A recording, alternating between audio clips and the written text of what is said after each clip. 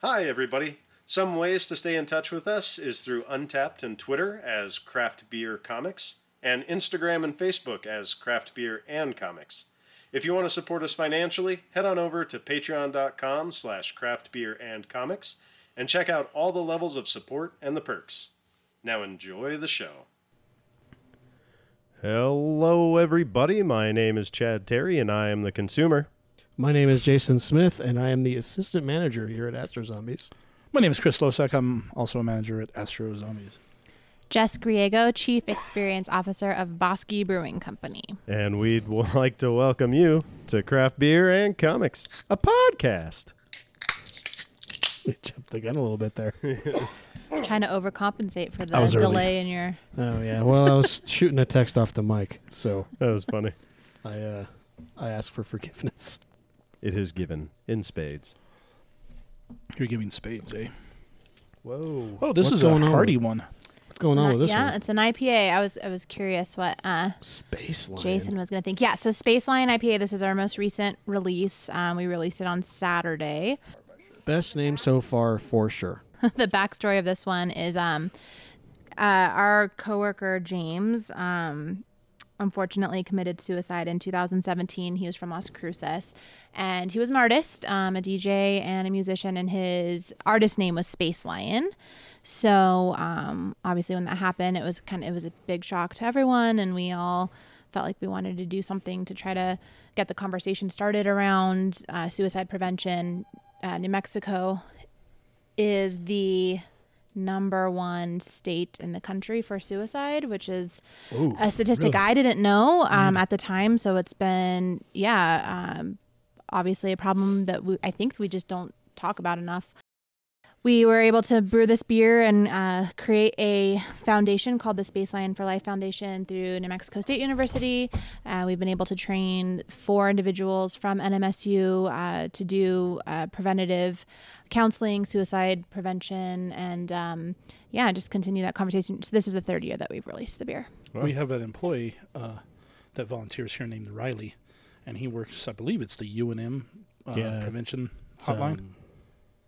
Well, I don't know if it's UNM, but I think it is. It's through UNM. It's a suicide hotline. It's a crisis hotline. That's the word I'm crisis looking prevention. With as much time as I've spent at UNM, you'd think I'd remember the name of it, but I'm just blanking right now. Me too. But anyways, that guy, he works there. Yeah, so there was nothing like that at NMSU. So we really wanted to focus on Las Cruces since that's where James was from, and that's when we have 2 tap rooms down there, and we just felt like it was a big need, and we were able to help kind of financially get that up and running, and we've become really close with James's family. They've become kind of just really big advocates in the community. We went to his funeral. I had never met James. When we went to his services, his dad was really open about what had happened. It was a Catholic service, which I grew up Catholic, and that was kind of a faux pas when I just even talking about those things. Right, because you're not going. Exactly. So when his dad got up there and spoke so openly about what had happened, we were really kind of inspired that was a really just unique situation, and he took the opportunity to talk to. The church was packed. There were probably 500 people there to really say, if you need help, like, I'm here, let's talk about these things, we need to do something. And so that really helped us. We weren't sure what to do, and it was just, uncharted territory. And so it was really nice that we've been able to do this as an honor to him and to really create some fundamental change. Which is good. Yeah. Yeah. And it's definitely good too. So that, yeah, it's a traditional IPA. It's, right. That was James's favorite style, kind of like you guys, like the traditional. Actually, no, you guys are doing the hazies now, more right? Well, myself, no, I'm a West Coast style. That's right. Personally, at the taste test last weekend, I found that I was drawn more towards the hazies until the last batch, and then I found the traditional that I liked, and that was pretty much the one I liked out of all 36. That was my favorite. I tend to be the hazy guy. I tend to lean more towards the hazy side. Yeah. So this is more, traditional West Coast IPA, but there's I like a finish to it that it seems different, though. Well, I feel like that's the old finish that I'm used to from IPAs, like classic IPAs. Sure. With the hazy and the more citrusy that a lot of hazy IPAs that are drinking IPAs that are moving towards that, you kind of get away from the bitterness in the back. Yeah, I feel like this is super bitter though. No, yeah, it's got a smooth finish. Yeah. Like I said, it's hearty. There's a malt backbone there, which is nice. Sometimes you just see IPAs that have really dry, bitter endings that are almost kind of thin or something, whereas this kind of has more of a coating mouthfeel texture at the end that comes from the malt backbone. And actually, John Bullard, our master brewer, is known for that. So his IPAs in general have always had a malt presence that doesn't take away from the hop characteristics that you want to showcase in an IPA, but that kind of finishes out the beer in a round, pleasant way, as opposed to like, oh, that's dry and bitter. So Gotcha. Yeah, well, it's very good, and thank you for sharing the story. That story, like you were saying, it's a lot of people don't talk about it. It's hard to talk about. And on that note, I just remembered the name of the UNM one. It's called Agora Crisis Center. So just want to get that out there in case anybody needs to call it. And we've all, at least I'm speaking for myself, we've all had ideas or thoughts or had bad days where maybe that's the best way out in our minds, but it turns out it's not. So there's always, you need to reach out and talk to people when you feel like that. yeah, I think for our coworkers, he had worked a shift that evening, and so everyone had just seen him, and it was just the shock of, whoa, I had no idea that was happening, and that's what we've been trying to really discuss more through this experience is, hey, conversations can happen and you can ask questions, and it's important to check in on your friends. And and that's where I was going to go is it is important if you need help to reach out, but that is one of the hardest things to do, I think, for someone to reach out. And so right, and in that position, it's impossible. I mean, you're already where you're at, so talking to somebody. And so it is very important that we all kind of pay attention to our friends and reach out to them. Hey, you doing okay? Do you want to go out and get a beer? Let's go talk. Let's go hang out. Stuff like that. I have personal experience with it. I was an EMT before, and so reaching out is definitely good for people to do. That being said, I want to ask you about Restoration Pizza because I went there to drop off your book. That mustard pizza that we were talking about is absolutely delicious. I don't want to ask you too much about like what the ingredients are or anything proprietary. But I was like, well, I got to try this out. It's a specialty pizza. It's not going to be there forever. Right. So I ordered it, and I was super surprised. It was really good, and the green chili, it was such good green chili too. So thank you for throwing that. Yeah, I'm glad you tried it. That one, anything with the base that's not a traditional red, white, or even green, people are like pesto. Yeah, pesto. But anything, if you say mustard base or where we had the jalapeno popper, and I don't want to say the wrong base, but it was a white base that was not like Alfredo. Yeah, it might have been cream cheese. I don't know. It didn't taste like it was. Sense. Yeah, maybe for it's a popper, lot to put on the bottom of on the base of a pizza, though. Feels like that'd be like an entire container's worth of Philadelphia cream cheese. We made all kinds of weird stuff. Yeah. Breakfast pizzas, where those the are egg, good, yeah. Oh, the yeah. egg is the sauce. Did you ever do that thing where you do like cinnamon sugar and you just do butter on the top of the crust and then you do cinnamon sugar on it and bake it that way? Yeah. Mm-hmm. That sounds good too. We used to mess with that at Dion's. We would take the buffalo sauce that come in little packets for the chicken strips, and we put that as the base, and then put chicken on there and mozzarella cheese, and awesome. Awesome. When I worked at Johnny Rockets, I used to do this thing for my break food where I would do chicken tenders and I'd throw them in the buffalo sauce like wings. Oh, yeah. And then I'd make like a chicken tender like sandwich with them. Yes. Oh, that's good. There's something called Buzz Style at Red Robin, and you can get anything Buzz Style. They basically just take the Buzz sauce, which is buffalo, Frank's Red Hot, and butter. A lot of butter. And, I mean, a lot of butter. You'd be appalled at how much butter is in there. But delicious. Never. And I think a lot of things that you like a lot, you don't realize. Yeah, that's right. What an appalling amount of butter is in them. That's why that's so good. Oh, it's delicious because it's bad for me. Yeah. But needless to say, you can get a lot of this stuff at Red Robin Buzz Style. And it's so good. And it's hot. like super warm. Yeah, we were talking about the fish and chips, I think, last week too, and that's a thing that people do at Bosque is get the buffalo style on the fish and chips. Oh, really? Interesting. Mm-hmm. I don't. Heck, I try it. Let's wrap this up now so we can go get some of that. I know. I'm like, ooh, let's go. I don't tend to go towards buffalo sauce much myself because like the only hot food that I like is green chili, and so I've been places where it's like they throw like a green chili sauce on it that they've made themselves, and it burns your mouth off. And I'm like, there's no flavor there. Like Bob's Burgers? Right, yeah. So my husband likes to sweat, and I'm like, no, I don't. That's not fun to me. But he puts Texas Pete on everything. If we don't have Texas Pete, it's so good. I like Texas Pete. I put it on stuff, but not on like it's my go-to all the things. When something I'm eating is bland. Yeah, for sure. I put it in ramen. Oh, I bet that's good. It's really good. Interesting. Yeah. But I don't want to sweat. I don't want to be like miserable, you know? Right. I want the heat there, but tolerable. And I want the flavor that the heat provides. Have you ever, whatever it is I'm doing, that's where I want to use that Tony's, the like Cajun seasoning? It's like a salty, spicy seasoning. I used to put that in ramen. Used to put that in ramen with like an egg, and that's what made it interesting. Right, yeah, for sure. But yeah, that's where I was going with it. Is flavorful green chili is the only heat that I will tolerate or go with, because green chili has that unique flavor. Right. And absolutely. When you make your own and you like reduce it down and throw it in as a sauce, you're like, it's just for heat. You're like, well, you've ruined that green chili then. The flavor and the smell, the aroma. Right. Yeah. Things that are important. It's so weird that that's something we are just all so used to having as an option, as like a topping or as part of an entire dish, a main ingredient.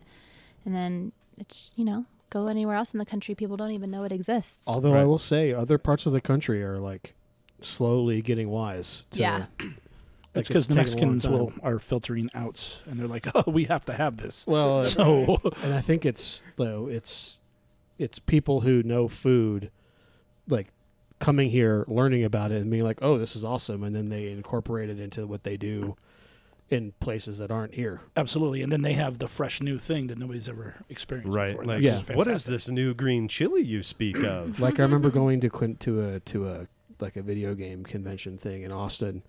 One of the booths like that sold food in the convention had this line for like it was the longest line in the place, and when we got there, people were super excited that the like Indian taco that they served like had green chili on it. And I was like, you mean you do Indian tacos without green chili? How do you normally do that? Right. You're not doing it correctly then. You can't call it that. I mean, but that was in Austin, Texas, and that's a good 12-hour drive from here, We have listeners up in Colorado, and I will say, and I will be on record, Pueblo chili is trash. Inferior. Wow. Hot take. It's a climate. The reason that Hatch chili comes out good is because it's the perfect climate. It's not cold down in Hatch. I'm just saying. It's not. So we're throwing shade your way, Colorado. Hey, it's cool. If you like green chili, I'm all for it. Come on down and get some, but don't claim that it's yours. That's asinine, right? And just false. So talking about the mustard pizza, or it's a mustard base, but it's a cheeseburger. You're really caught up on that mustard bit. Well, so I wanted to talk to our guest about how the evolution of when you guys opened up. You talked about how you had panini presses on was it the bar? It was the bar top, yeah. Right. It wasn't a panini press, it was a George Foreman grill. Basically. I mean, it's the same darn thing. If you get the deluxe one, you could do 2 at a time. Ooh. Oh, snap. So, baller. When I first started, I applied as a server, and Jotham, one of our owners, was walking me through the tap room, showing me the back, and he says, okay, so you'll be taking orders, and then when you get food orders, you'll go ahead and make the sandwich, and you'll put it on the panini press, and then it'll take 8 minutes, and then you can come back and get it and serve it. And I was sitting there thinking, there's no possible way that's gonna be how this goes down, because you're like, this is not gonna sell. No. I'd worked as a server at several places, and that's just it's funny. So we laugh about that now, that we thought, oh, we'll just do this kind of thing on the side to add to the experience of the beer, but it will be relatively easy and kind of an afterthought. And then, obviously it grew from there. We had to have full-time cooks right away, but it's hard to find people who are passionate about panini presses. right? You know, it's so when you're talking about food, you really want people in the kitchen who are passionate and who are elevating their own skill set. And so paninis just don't really offer that. And so that was even hard keeping that position staffed. The panini guy. Yeah. Hey, where do you work? I work at this place where I make a panini. And then it's right in front of the bar, so people are staring at you while you're working, watching, asking what you're doing. And a lot of people who are cooks like to be in the back, don't want to be you don't engaging. want to talk to people, and that's a big part of being in the kitchen. It's the being on pies when you work at Dion's, and there's like 40 kids who are asking you a bunch of dumb questions, and you're like, listen, I have like 38 pies to make right now. Can you please? Why do you call it a pie? That's a pizza. I'll murder your child. You just pretend you don't hear them. That's really what it comes down to. It's so loud back here. Yeah, so that's how it started. And then we decided we needed to really elevate that part of our business. We'd already set ourselves out as being known for offering food. And people like the paninis. I mean, we were busy, but it wasn't sustainable. And so when we moved next door, when we got the bigger brew house, and we moved into it was a Subway, actually. They moved out, we moved in, and then where we had the brewery originally is where we moved the kitchen, and so we got... So you kicked out sandwich artists to make sure that making a sandwich was no longer an art. Exactly. I mean, talking about trying to find somebody who is passionate about their art and food... Like you're saying, kicking out sandwich artists. Actually, I don't know why we never went over and said, "Hey, are you interested?" And hey, you want to work that's here? That's weird. I can't even. Drunk while you work because it's not true. Because it's a corporation, they probably wouldn't go for that. It's just funny that we weren't trying to cherry pick people. I mean, we had this whole opportunity, but yeah, they left. They moved. Yeah, so we were just talking about how it's hard to find people to make sandwiches in front of people, and then we had people right there, right next door. Have you never been to a Subway? They're not jazzed about it either. So my boyfriend in college worked at the Subway right here. No, yeah, farther up. Gerard. We yep. go to that one all the time. And he smelled like Subway all the time, and it was a certain smell. It's a smell. Yeah. Which baking bread and processed meat. Yeah, very specific smell that even if I catch a waft of it now. Yeah, you're like Subway. Yeah, there's a Subway nearby. Yeah. Is there a Subway in this mall? I do. How'd you know? Do you work at Subway? Well, the hat and the uniform, but besides that, the smell. If there's a Subway in an airport and you walk out off the plane into the airport and you're like, "There's a Subway here."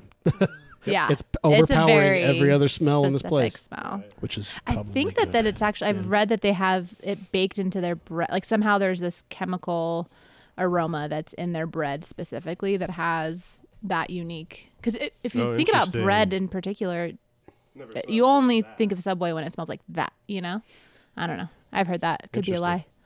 Someone it could be.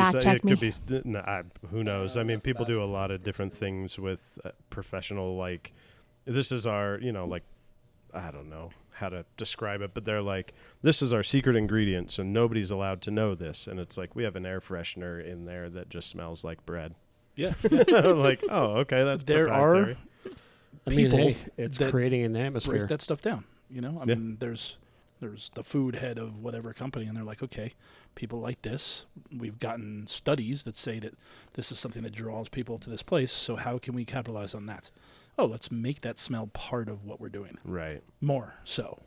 And that's the thing is you don't really realize or think that, but Subway is we're employing high level chemists to make our bread, not just bakers. Yeah. We're getting chemists in here to get that smell. I heard that the Luxor pumps vanilla into their air system. So the evolution of to get back to to kind of get back to the kind of the food journey of Bosky, sure. I guess.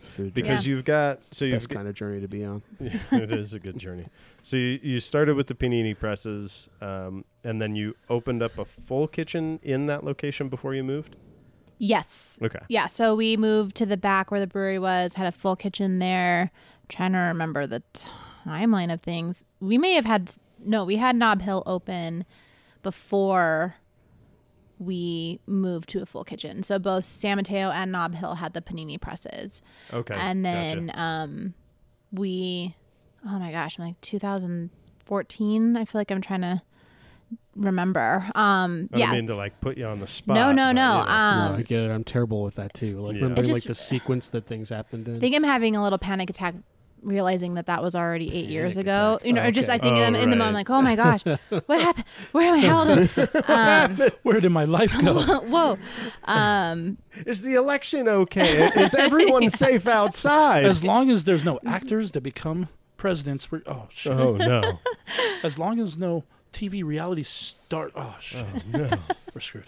So that was pre-2016. That was 2014. So we'd been open for about 2 years. We opened San Mateo, opened Nob Hill, had the panini presses, same menus. And then we switched to a full menu at San Mateo, and slowly, so Nob Hill kind of had at one point we had full nice menu at one location, and then panini presses sandwiches at another location. And anyone who's thinking about opening a brewery one day, I would say never have different menus at multiple places ever. Oh, really? Terrible idea. And we did that for a while. Like, we were just always trying to perfect one thing before we did it somewhere else. But then it kind of like, I almost, knowing what I know now, just doing a whole switch over at once would have been easier. Okay. It's really hard to manage food costs and training and expectations, and you can't share employees from one place to the other because they don't know what the other menu was like. And so, that was, I think something we had to learn the hard way, and none of us really had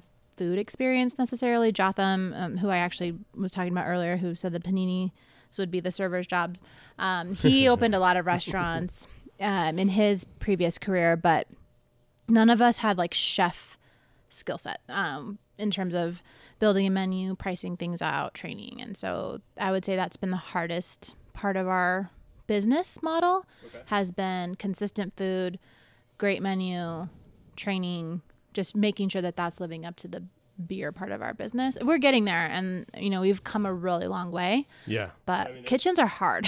Well, and that's the thing is I'm talking about your food because, like, again, when we first met, I had those fish and chips, and I was like, this is what I'm looking for. And I had that weird pizza, and I was like, this is amazing. That's great to hear. And I've been to breweries where it's either when it's full restaurant and all that stuff, full service, you have one or the other, and you never have both. Sure. It's like, man, this beer's awesome. Let me order this. And it comes, and it's like, is the head brewer the chef also? Because it doesn't match up. Yeah. Or the food is amazing, and you're like, who's the head brewer? Just some dude? Because it doesn't taste good. Yeah. Back in the day, it's hard. It's really hard. Yeah. You would get stuff from a certain distributor, like Cisco or Shamrock.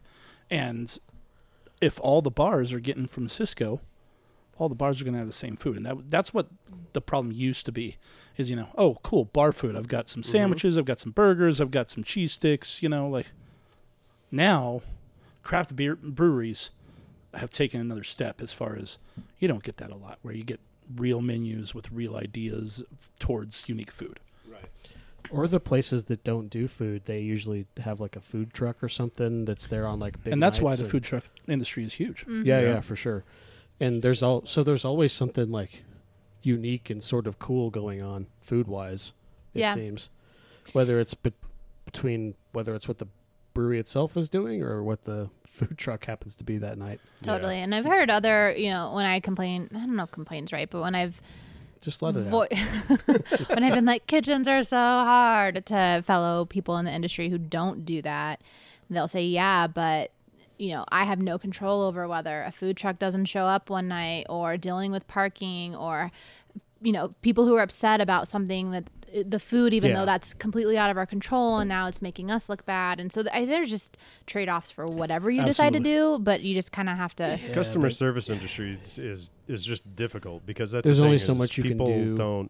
There's only so much you can do to manage people's expectations. Yeah. And a lot of times people have unrealistic expectations. Right. And so no matter what it is, if it's out of, like, if a tornado blows through and it hits their table and moves everything off of it. Wow, just they're their like, table, huh? They're like, thanks. I'm giving this restaurant a 1-star review. I mean, it was fine and everybody was nice, but that tornado blew my table over, and that's 1 star. You go, it's like you see a 1-star review. They're like, great store, got a parking ticket while I was there though. Mm-hmm. It's like, well, yeah, but that's not our fault. I saw a review the other day of Bosque North, and it was like, you can score. We have a reservation system, which is really nice. So then we get a feedback loop with our customers through that. So they come directly to us. They're not public, which is nice. We can kind of address things with people directly instead of having this whole conversation where everyone can see and may or may not be true or whatever. But this person scored 5 on everything: food, service, ambiance. No, ambiance, he gave us a 1. And the 1 was, it was hot outside. And it was during COVID when it was patio seating only. I was like, what are you, why you gave us a 1? So it dropped the whole score down to a 3.5 or whatever. And I was just like, what? Like you scored us a 1 because it was hot outside in July? Come on. Like why were you outside? And then people don't understand the real consequence that like a review like that can have for a business. Right. Especially in the corporate setting.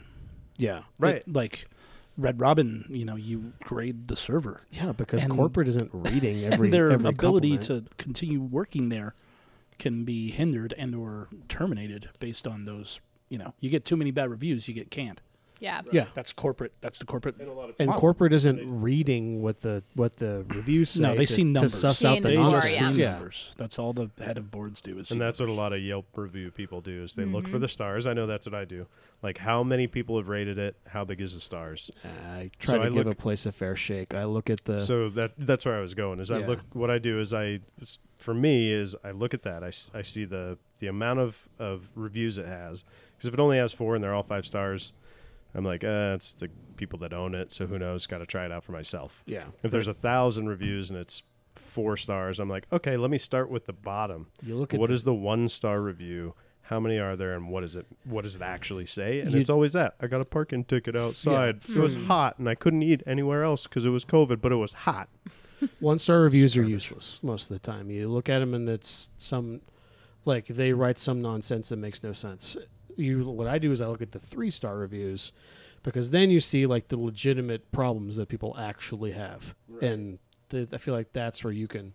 That's a good method. Yeah. You look at the 3-star because that's the person who's like, I'm trying to be honest about this review.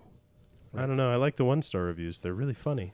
I mean, yeah, no doubt. But they're useless. So, if you're going to review something, don't just review it and give it a bad score. Please give whatever you're reviewing an opportunity to fix it by saying what the problem was, Right. Yeah. Get better staff.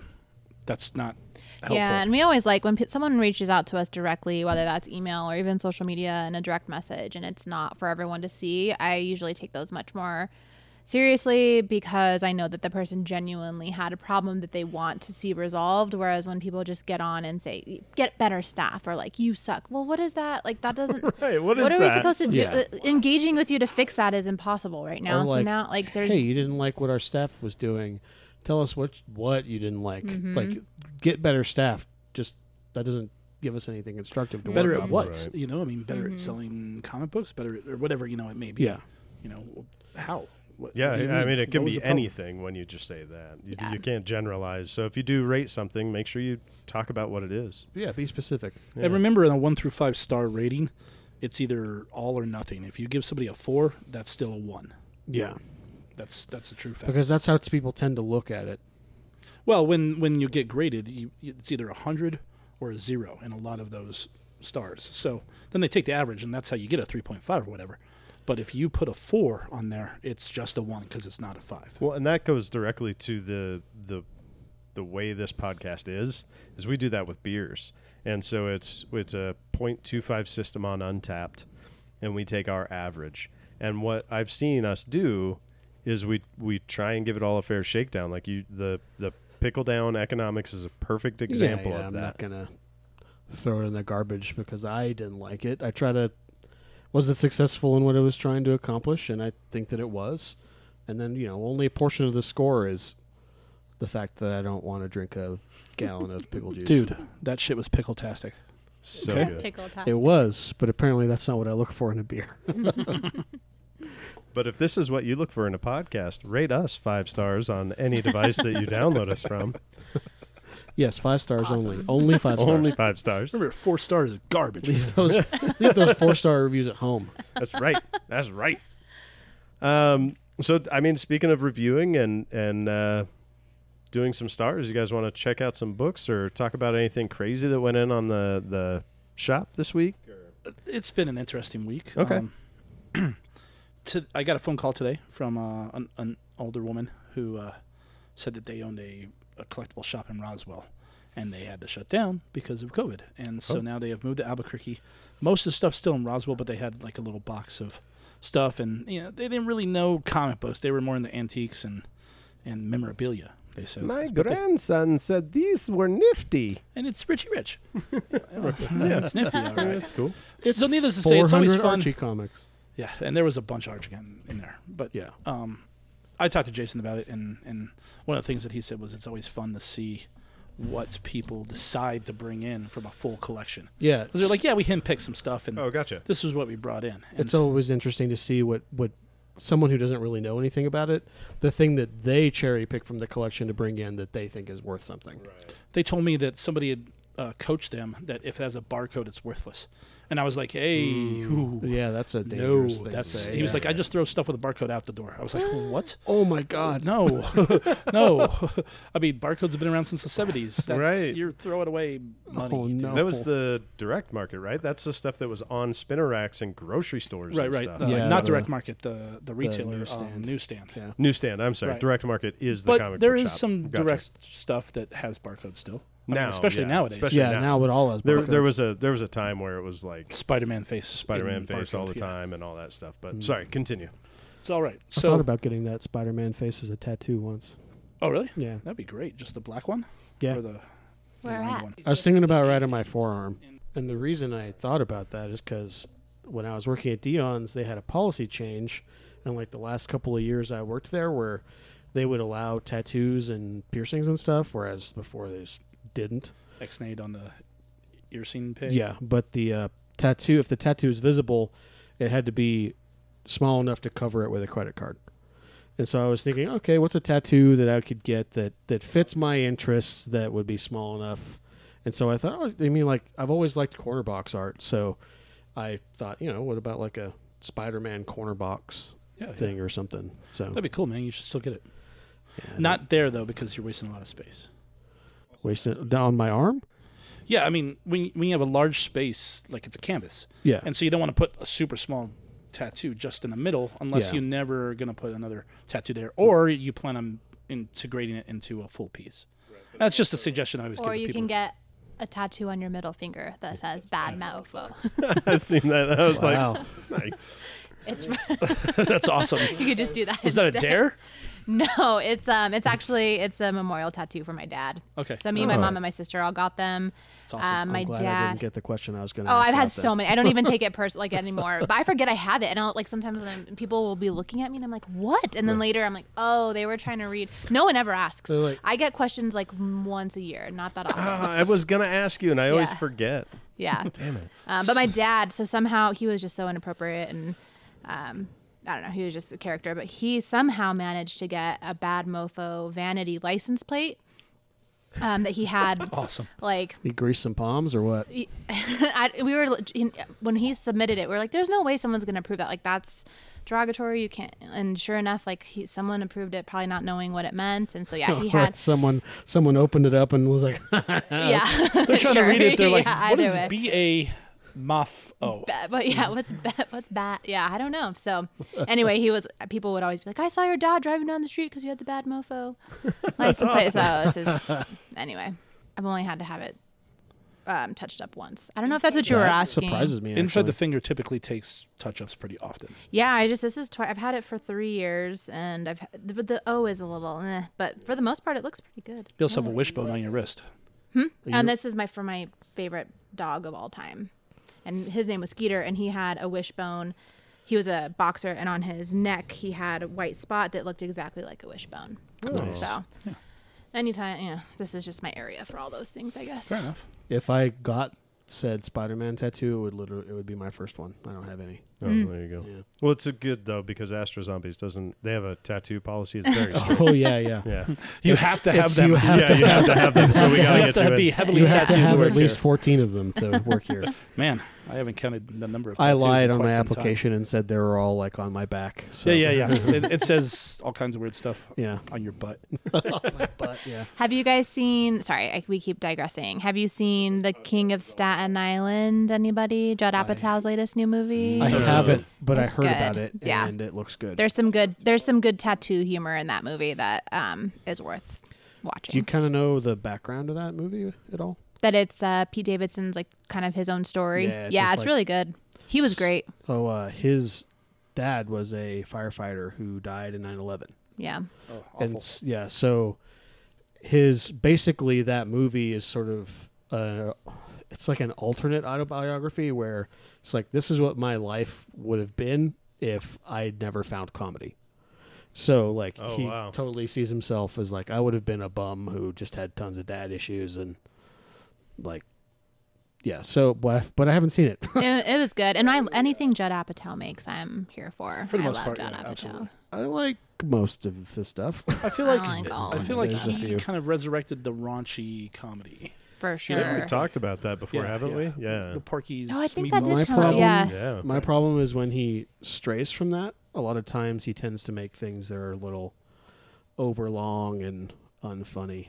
Right. This is so poignant that I'm kind of bored. Yeah. Did you see gotcha. Funny People? It's like it with Adam Sandler and That was definitely a It was miss. not- But it was not if you good. if you see his like everything he's done in comparison, sometimes I forget. I'm like, oh yeah, that's shut. Oh yeah, that Yeah. shut up. Oh shit, that's there's a and- lot of things that you like that you don't realize is Judd Apatow. Yeah. I think she just got mad at you. She was all like, he didn't make that movie. That one was garbage. No, I said he made it. I was just saying. I know. It sounded Like a joke, like you got I all got very defensive. defensive. Like, no, I'm no, that one's the sorry. one that we Sounded don't like like. she agreed we with don't me. we don't talk about that one. Yeah, no, I didn't like that movie. We don't talk about that. And Jason gets a hit. He's on the floor, passed out, snoring. Bad mofo. Like, whoa. I know, right? And you guys are like, one punch. So, anyways, the box, the box was full of a whole bunch of not much. There was a few Golden Age in there, and they they brought this kind of eclectic collection of things. They bought a Sleepwalker #1, which means they were like, okay, I'll bring some #1s and Yeah. some stuff. And of course, Sleepwalker #1 is worth so little that like you would have to pay somebody to take one. Right. But I'm going through it, and I was like ready to pass on the box, and I'm getting near the end, and I was like, oh god, there was a Judge Dredd #1, which you'd think would be worth a ton of money, but it's not. No, but I mean, it has an audience. It's at super least. cool. Yeah. I hadn't seen one in quite some time, so Yeah. it was nice to see it. Was it And- like super overprinted? Is that why that book's not worth much? Well, or- I mean, it's not the first appearance of Judge Dredd. Oh, okay, yeah. That, He 2000 AD stuff. it's just it was yet another it's once #1. the magazine that he was in got kind of popular. They gave him his own comic. Gotcha. And remember, he was in magazine style comic stuff Yeah. before that, so this was comic book style comic, and people just didn't care quite as much. I mean, Oh, it's that's $30 like or so whatever, kind but- of, if you will, that's kind of when he transferred over into popularity, is out of the You could say magazine that. issues, Yeah, out out of the of comics. this obscure British comics magazine. That, Right. yeah. Okay, right. gotcha. But then, lo and behold, I pull out a Fantastic Four 48, and I'm like, what the? Ooh. And as a buyer of people's collections, I have to keep my cool and be like, oh yeah, this is It's a good hard, book. man. That bead of sweat is just all like That's what happens to me is my hands, like I'm flipping through these books, I'm like garbage. Oh God. And my hands get kind of shaky and I like get like a cold sweat. Yeah. So I try to be. I'm honest with the people that are selling me the right, comics. and you have Yeah. to be. I right. mean, But I mean, there's a you still have to have a poker face. Like, So this is a good book. so that when they walk out the door, they're not like, well, wow, those guys really tried to screw me. I'm going to give them a 1-star review. Right, exactly. Yeah. If you bring comics to me to sell, you got to know that you're not going to get retail because I have to get retail. Right, That's the whole- exactly. That's the whole. I'm point. not trading because I want it on my wall. When people Bam. And when we're- people miss that point, they come in and try and sell stuff, not just to you, but to anybody in any format. When you want to get retail, go to eBay, right? Mm-hmm. However, when you go to eBay, eBay's taking a cut of it. Everybody's going to get their slice of the pie because eBay has to pay their bills. This comic book shop has to pay their bills. That's how that The best way circulates. to get retail out of a comic book is to own a comic book store. Yeah. I know it's weird. But you It's know very what? weird. There's a lot of overhead, so we'll let other people do it. And that's the thing is, Right. we get compared to eBay prices pretty often, and we pull our prices from eBay. Right. Yeah. But Well, it allows us to see in real time what people are willing to pay for a book. the problem is a lot of the eBay sellers. I mean, they're selling out of their car or they're Yeah. at home in their garage. There's no overhead. Yeah. Right, exactly. I pay for employees. I pay for rent. I pay for keep the lights on. Yeah. We have a diamond account. That's not free. No. Yeah. I mean, like Lord there's a knows lot it's of not. stuff that goes into this. And if you tried to open up a comic book store on your own, guess what you're not going to be doing? Selling new comics, because you have to have a diamond. And they're not going to give the account to anybody. You have to work for it and you have to earn it, which is weird. People don't understand that. But so needless to say, the box was almost complete garbage until boom, you hit it. Fence. You're like, right, this and one, that's why I always tell people, bring in the whole collection. Don't try and pick the things that you think are going to be valuable. There's more than once where people have come in with a collection that's just nothing. And then they go, well, I left Amazing Spider-Man 129 at home because I didn't think you would care about an old Spider-Man. I'm like, what? Right, like that's the one you need like, in no, here. No, we want the and old Spider-Man. Then when I wake up off the floor, I'm like, can you bring me Amazing 129, please? Check it out. I'll just look at it. I'll just tell you. It's fine. I'll shoot you straight. I mean, you're going to get a percentage of what it's going to be. I'm not going to hide it. Amazing Spider-Man 300 comes in, and I'm not going to be like, well, you don't have anything, because I've heard other shops where they're like, this is Amazing Spider-Man #1 isn't worth anything, but 300's hot, so I'll give you $400 for all of it. Right. Yeah. That happens, a local shop, to a friend of ours. He passed away. His parents, we don't know why they didn't bring him here. Yeah. But his parents took it to their local shop, which is out of town, and they were offered a small chunk of change. And they were like, okay, we're going to try another shop. And then they went to a different shop, and I don't know why they didn't bring it here. But wasn't it First 100 ASM that... It was the first 400 ASM. Oh God, that's even worse. So there was, there was 298. Yeah. There was a 300. There was a 1. There was a 2. There was a 6. I mean, I'm with you, Jess. I'm not a big Spider-Man fan, so I Okay. don't know the importance of each of those issues, but a lot of our listeners will. And these guys Jason's definitely having know. a panic attack now. Here's the thing, man. They got $1,000 for the whole collection. Thing is, I From am a local Spider-Man comic book guy, shop. so I A coverless Amazing Spider-Man #1 is worth twice that. Right. one in sucks. decent shape is like a 6-figure book. Right. A good condition Amazing Spider-Man #1 is a 6-figure book. Damn. That's crazy. Right. So they completely jacked them over, and that's what I'm never going to want to be done. Yes, I'm going to give you less than it's worth, Right. because that's how I make my money. Right. And sometimes we might see a book comes in that like, man, we can't offer you what. Right, yeah. what- I mean, what- I was about to ask. So what happens if something comes in that's worth, $5,000? Do you I shell say, out that cash, I or do say you? get it graded and take it to an auction house? Here's an Action Comics #1, 9.8. That's awesome. I can't afford that. That doesn't exist, but yeah. it probably doesn't exist. But Yeah. That can't imagine. I mean, if there's so a 9.8 of that you book, missed exactly what I was telling Yeah, the story yeah. about, but that's fine. Joke, man.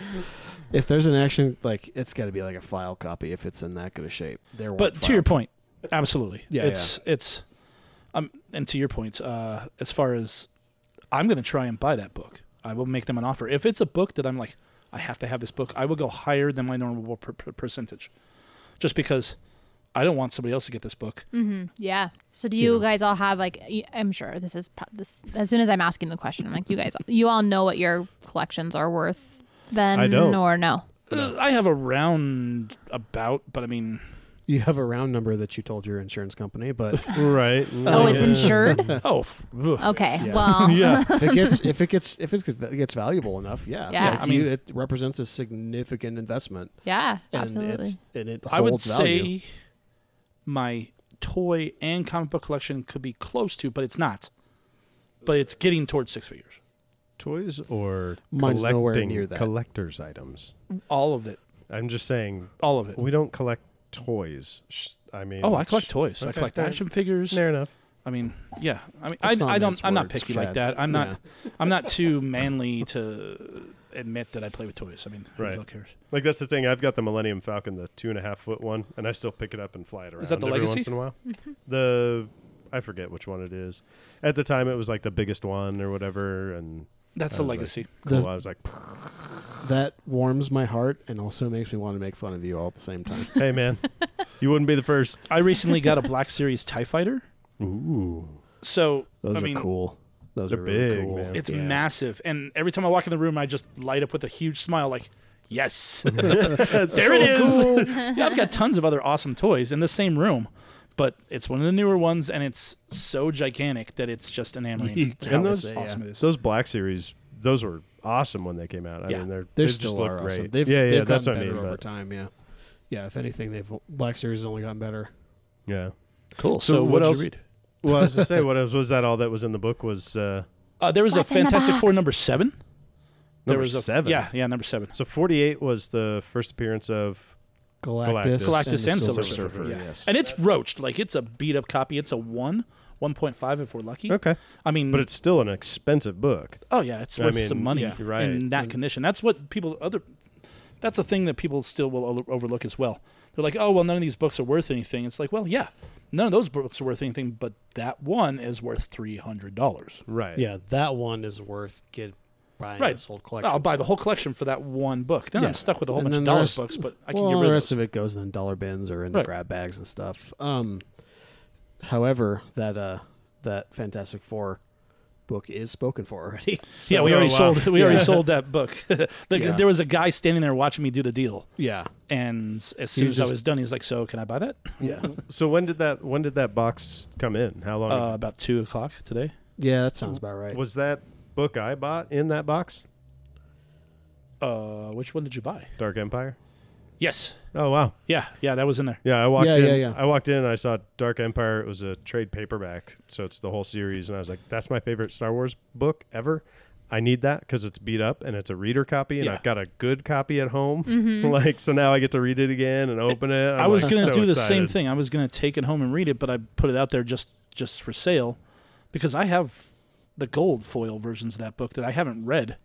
And I've read the story a long, long time ago in a galaxy far away. But anyways, I'm not going to read those copies. There was also a Kiss number 1 in there. Is that the one with their blood? It's got their blood in it, yeah. Okay. Man, that has come up like 600 times today. Blood? I mean, it was a big deal. 1977, I believe. Like... It was a big deal. They took pictures. It was a large publicity stunt. If I have to hear about Kiss's blood one more time. What's weird is when Gene Simmons cut himself, the blood sucked back up into him and he had to squeeze it because he didn't want to go. You're looking at me like you believe me, and it's not true. No, I'm looking at you because is this a joke? I'm just not getting. The joke's not even funny, dude. Why would you even say that? Well, yeah. That's right. You should have done it there. Whenever you do that, I'm thinking, is this a great joke and I just don't understand the reference? No, it was garbage. It was the worst joke of the night, probably. And you're welcome. And you're welcome. So yeah, there was a handful of decent books. Fantastic Four 7, Kiss number 1, but here's the thing: the back cover is torn off. Oh, so even in best condition now, it's a $25-$30 book. Yeah. Well, I'll go ahead and start this week. I usually don't start, so that's. Yeah, you're right. That was a much better segue. segue. Till you don't start. Yeah, don't start the fire. So Marvel's putting out comic books. Yeah. Wow. They do that? Explain these to me. Comic books. Sound like me. I know, right? I'm like, I don't actually know what I'm doing, ladies and gentlemen. I'm just trying my best. I love that opening picture, by the way. Cool. So I read this week Juggernaut number 1, Marvel book by writer Fabian Nicieza. Thank you. Artist is Ron Garney, who is great. Colorist Matt Milla. And it's like Jay Dilla, but different. But only different. But a totally different person, a totally different profession. And spelled different. Yeah. So I'm like, so I got my notes over here. I'm trying to talk into the microphone and off to the side. One of the things that Marvel's doing right now is they're putting Rest in Power, Chadwick Boseman, 1976 to 2020 on their books, which is very sweet. It's very nice. We lost something very special there, but I think that film speaking, I think that they'll be able to bring that story up and in a powerful way. I think the transition of power will be good. Let's hope so. Yeah. So, I mean, I could talk about that for hours. Let's talk about the book I read, Juggernaut number 1. The soft open. You turn the first page, and I am going to go ahead and read it. Spoiler alert for all these books. We're just going to talk how we want to talk. This is the first page. A mystic gem, a force of overwhelming power. Nothing can stop the Juggernaut, except himself. Another building falls, another building falls, another building falls. Cain Marko is done letting others pick up the pieces of the things he has destroyed. So my initial thought was like, no. What? Not another like villain redemption story. Like Venom, the thing I was talking crap right, about last like time. villains. And I was like, ooh, are we redeeming Juggernaut now? you were excited about Jason gets excited. Chad and I throw the book out the window. it? I know. I'm like, I oh. love a redemption story. Do I you? don't mind it, but I have problems when they're just And it's one of Like, those that's the things where I focus. know how like cliched and everything they can be, but it just gets me. It just gets me every time. Okay, all right, I get fair it. enough. I get it. Don't judge me, Chad. Okay. I'm not judging anyone. I feel judged. Judging him so hard. So I said, oh no, is this a redemption story? So basically he's working for Damage Control. If you don't know who Damage Control is they do exactly that. Like after the big superhero fights and there's all this rubble everywhere, they go in and fix all the stuff that they need to. Tear down the buildings that aren't standing anymore, or you don't have to tear down a building that's not standing anymore, but you know what I meant. The ones that are barely standing. Thank you. Maybe There the you pieces that are still up. There you go. And so they're using Juggernaut to do that. They're just like, hey, He's the take that demolition down. service. Right, exactly. And some of the things that as I actually began to read it, like I give it its fair chance, and the art that Ron Garney has in here I think is great. Like you were talking about that first page with Juggernaut, that's actually after that open. His new suit is super really cool. I like it. So did you guys think as he rose out of the rubble pile, I thought, oh, these guys are dead.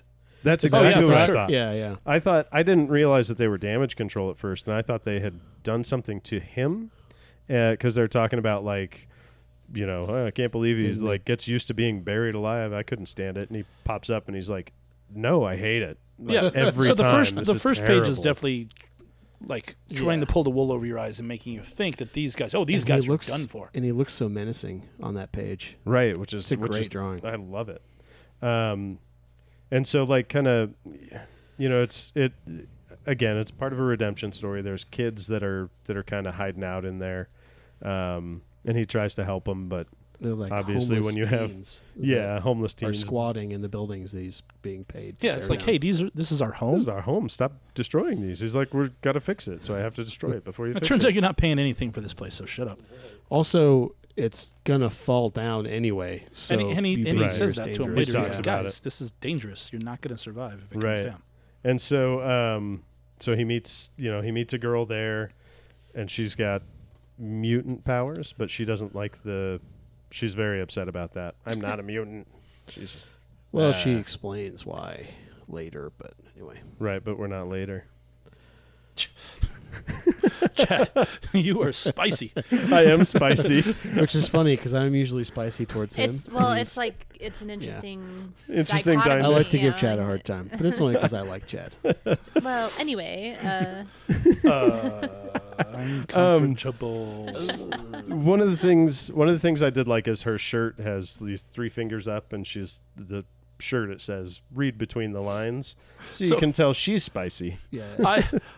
It reminded me of 5th grade, that shirt, though. Right? 'Cause Yeah, it was like it's that very was adolescent. the crap I used to say when I was a kid. Yeah, Like, I can get away with giving the finger. me to if I peel just the say banana?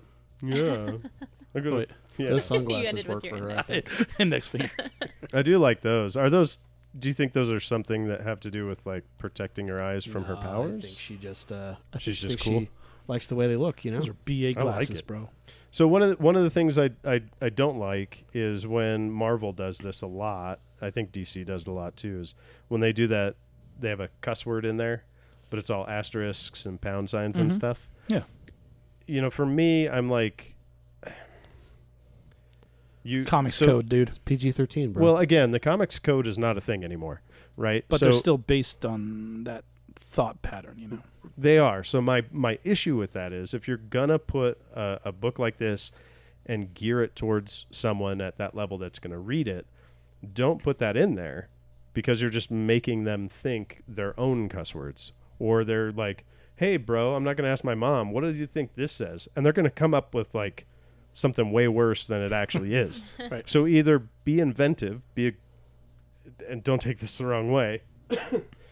be a good writer and write something else, and don't rely on that crutch of just being like, I can say whatever I want, asterisk, £! Exclamation point. So if you use cuss words in a constructive manner, they are very effective. Correct. In portraying what you're trying to get across. So as he's trying to talk to these kids, Juggernaut, he's trying to let them know, like, hey, you don't have to fight me. I'm not a jerk. I'm actually destroying these because it's dangerous to live here. Like, don't squat here. It's dangerous. So they get into this little scuffle, and part of the building does fall down. So they end up in the hospital with this girl. And one of my favorite lines in this whole thing is they're talking about her name. Her name is D-Cell. I don't know if this is a new character or what. It is. It is. First appearance of D-Cell. First appearance of D-Cell. This is Speculators, Juggernaut number one. $25. Come get it, Astro Zombies. So he's like, D-Cell makes you sound like a battery. She says, Juggernaut makes you sound like a... I got nothing. It's a cool name. I was like, I laughed out loud at that part. I was like, awesome. I was like, that's really good. So needless to say,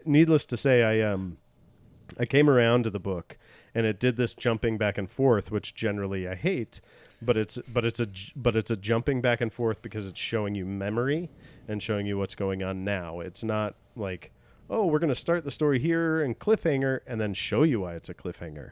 Right, so it shows why he doesn't have his armor on, and he's got that new suit. I think that was super good. I personally thought it was a really, really well done book, and I don't know if this is an ongoing or a limited series. I thought it was limited. It's limited. I think it's a 5-issue mini. See, the good ones are always short. Well, that's why they make it. That's how they keep them being good.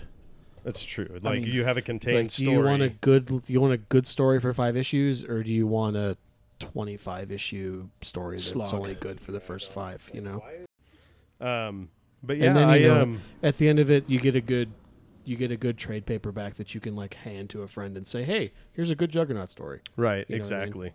I mean? And I'm that teaser at the end of it, the next issue, I'm like super excited for.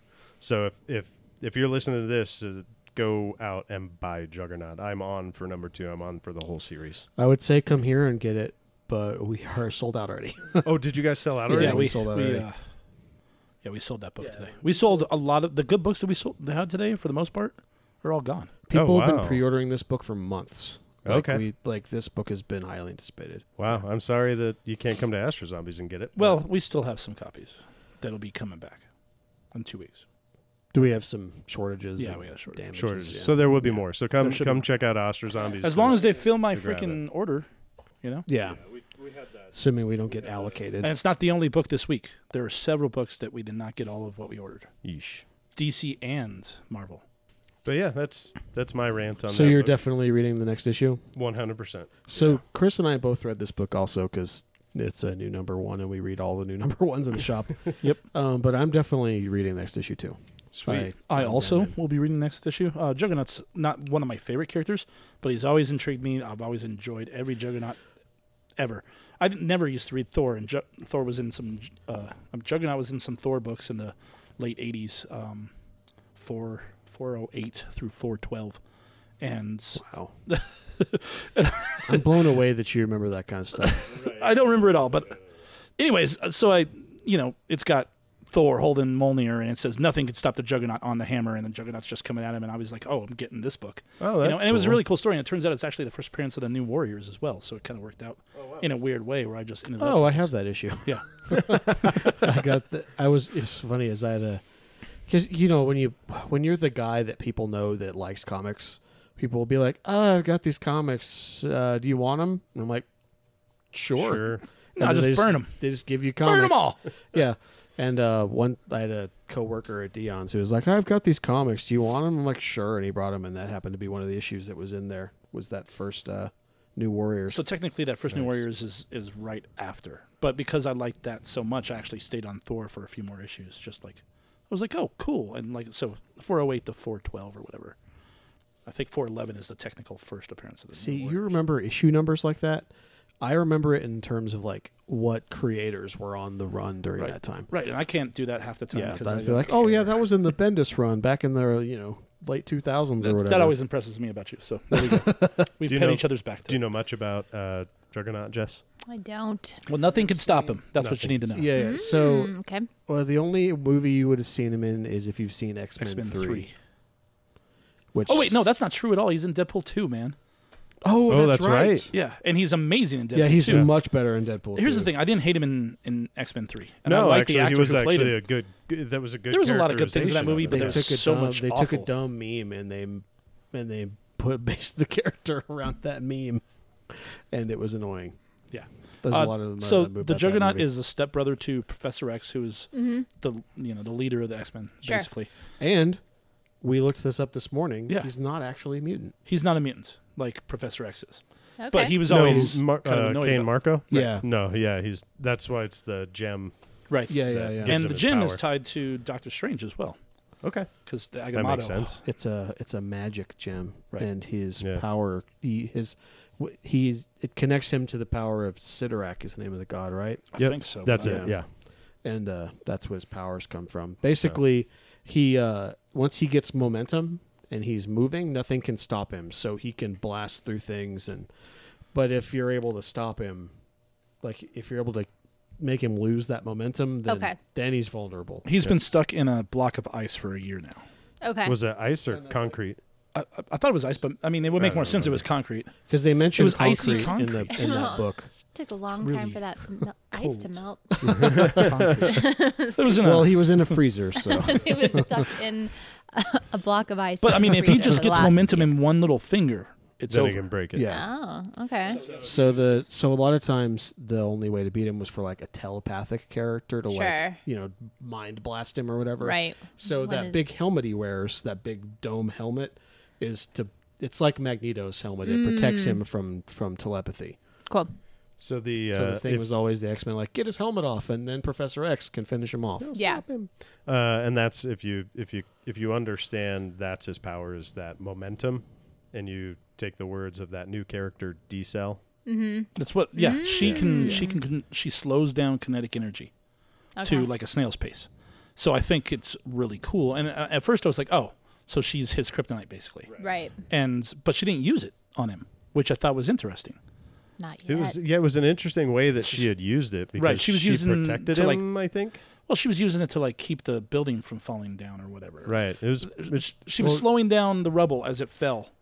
so Right. I that think it she was didn't kill protecting everybody. herself and and her everybody, friends. but then she ended up in the hospital. So it's cool that they kind of invented this character that's his kryptonite, basically, to because she can slow him down, which hurts what makes him so powerful. Right. Right. So it's kind of cool. Like, I mean, But instead of it being like a thing that like pisses him off and makes him like, I'm gonna take you down, it kind of endears her to him. right, yeah.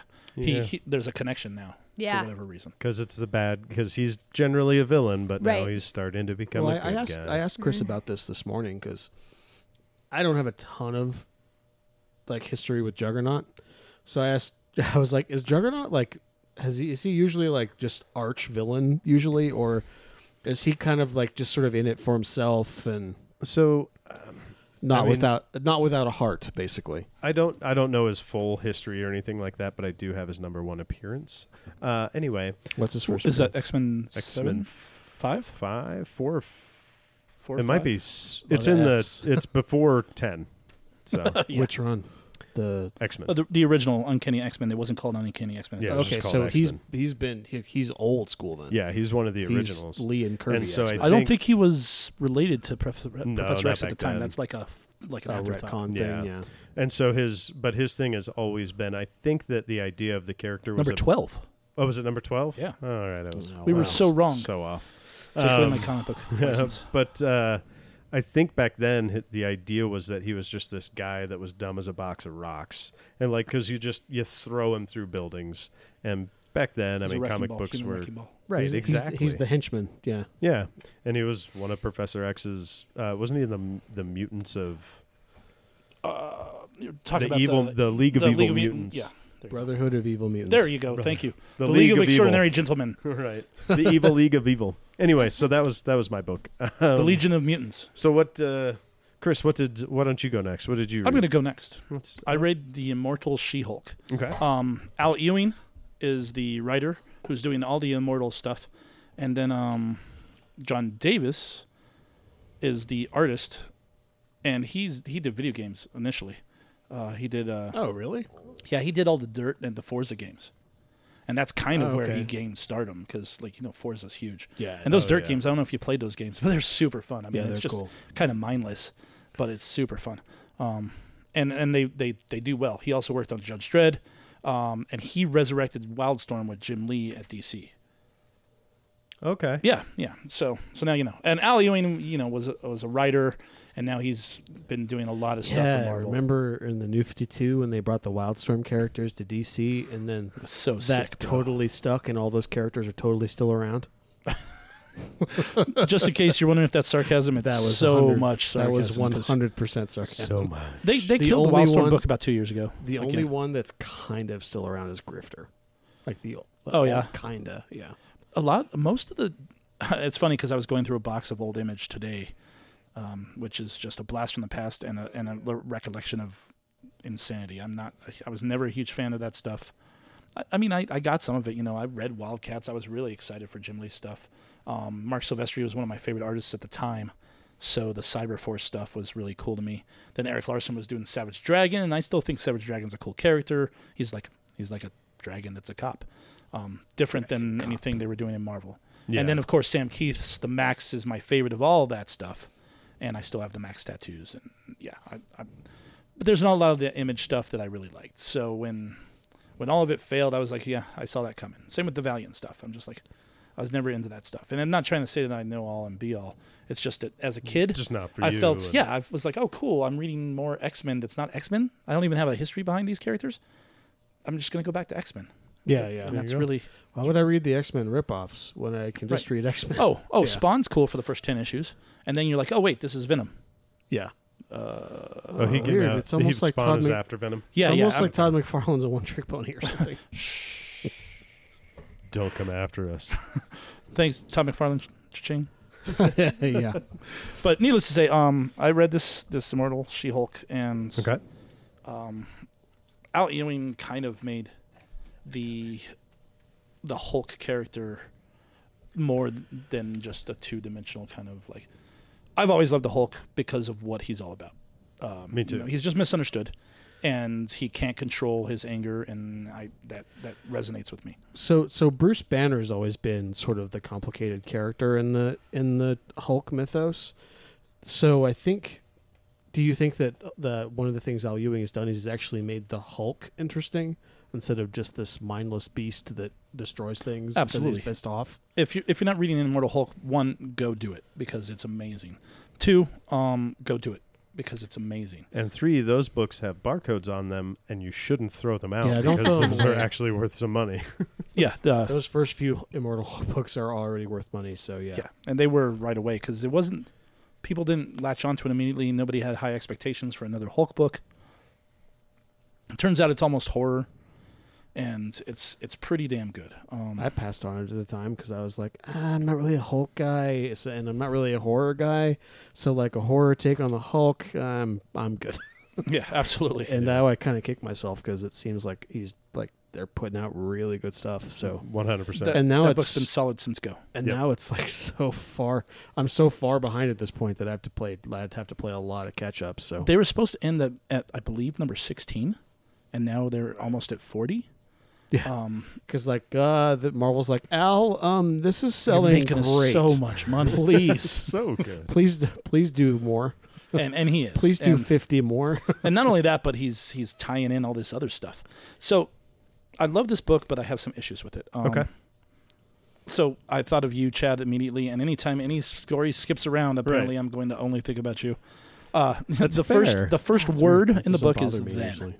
Which tells you this was then. And it's basically rehashing her origin story. And if you don't know her origin story, she was a lawyer, a big-time lawyer, and she was gunned down by a mob that she was going to be prosecuting, mob hitman or whatever. So they decided they would offer. Well, fortunately, Bruce Banner was near. The little, there's like a gun shell. The second page, the little window in the middle that just shows the spent cartridge flying out of the gun. I like that. And a little bit of smoke. It's a nice touch. It's good. It reminds me of what we were talking about last week with the I'm not going to remember. So anyways, so it shows her getting shot, basically, and she dies. But the good news is that Bruce Banner was there, and he gives her a blood infusion. But if you don't know about Bruce Banner, he's the Hulk.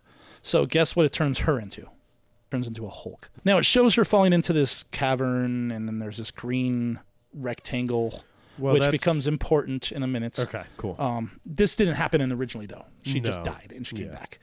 This book is Al Ewing's way of tying She-Hulk into the Immortal Hulk mythos. The Immortal Hulk now has something called the Green Door. It's like a lower level of hell. It's actually supposedly below hell.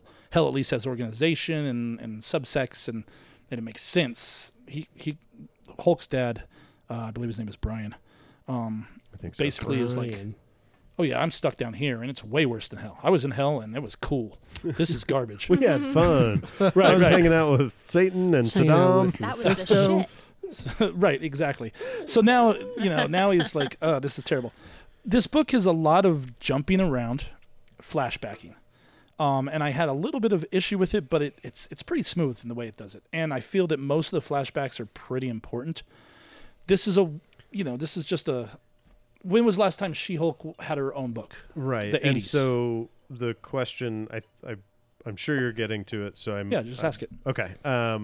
The jumping back and forth, I mean, that's to set up the retcon, to change her story to make it fit this story so that she's a part of Immortal Hulk. Basically, okay. Yeah. And so, the Green Door is like a new construct within the last 2 years. This character's been around since the 70s. The Hulk's been around since the 60s. So there was never actually a Green Door in the past, but how do you make a compelling story 50 years after the character's been invented? You bring up new shit. Just like, even though I complain about Null, it makes sense to have this guy who's, from the beginning of time finally show up. And, I mean, otherwise you just, oh, cool, we have Thanos again. And, oh, here's Annihilus and, all the same characters. You got to come up with new stuff. Yeah, it's going to retcon into history, and you're going to be like, why was this guy not brought up before? But it's because. It's because they didn't think of him then. Yeah, they didn't think of him then, we thought of him now. And that's basically what this stories. book is doing. Are you following me? It's the challenge of superhero books where these mythologies are 75, 80 years old sometimes. What do you do to change things up? Sometimes you got to retcon stuff. And that's what this book is going to be. She dies several times. She's talking about all the deaths and how they affect her. And then she ends up going to... And this is my favorite, if you even know anything about Chris Losak. Loves Wolverine. Okay. Wolverine's in this book. Sweet. So here's the thing. She basically talks to a whole bunch of immortals. She talks to Thor because they're kind of doing their thing, right? Yeah, they're hooking up. Right. Oh. She talks to Wolverine.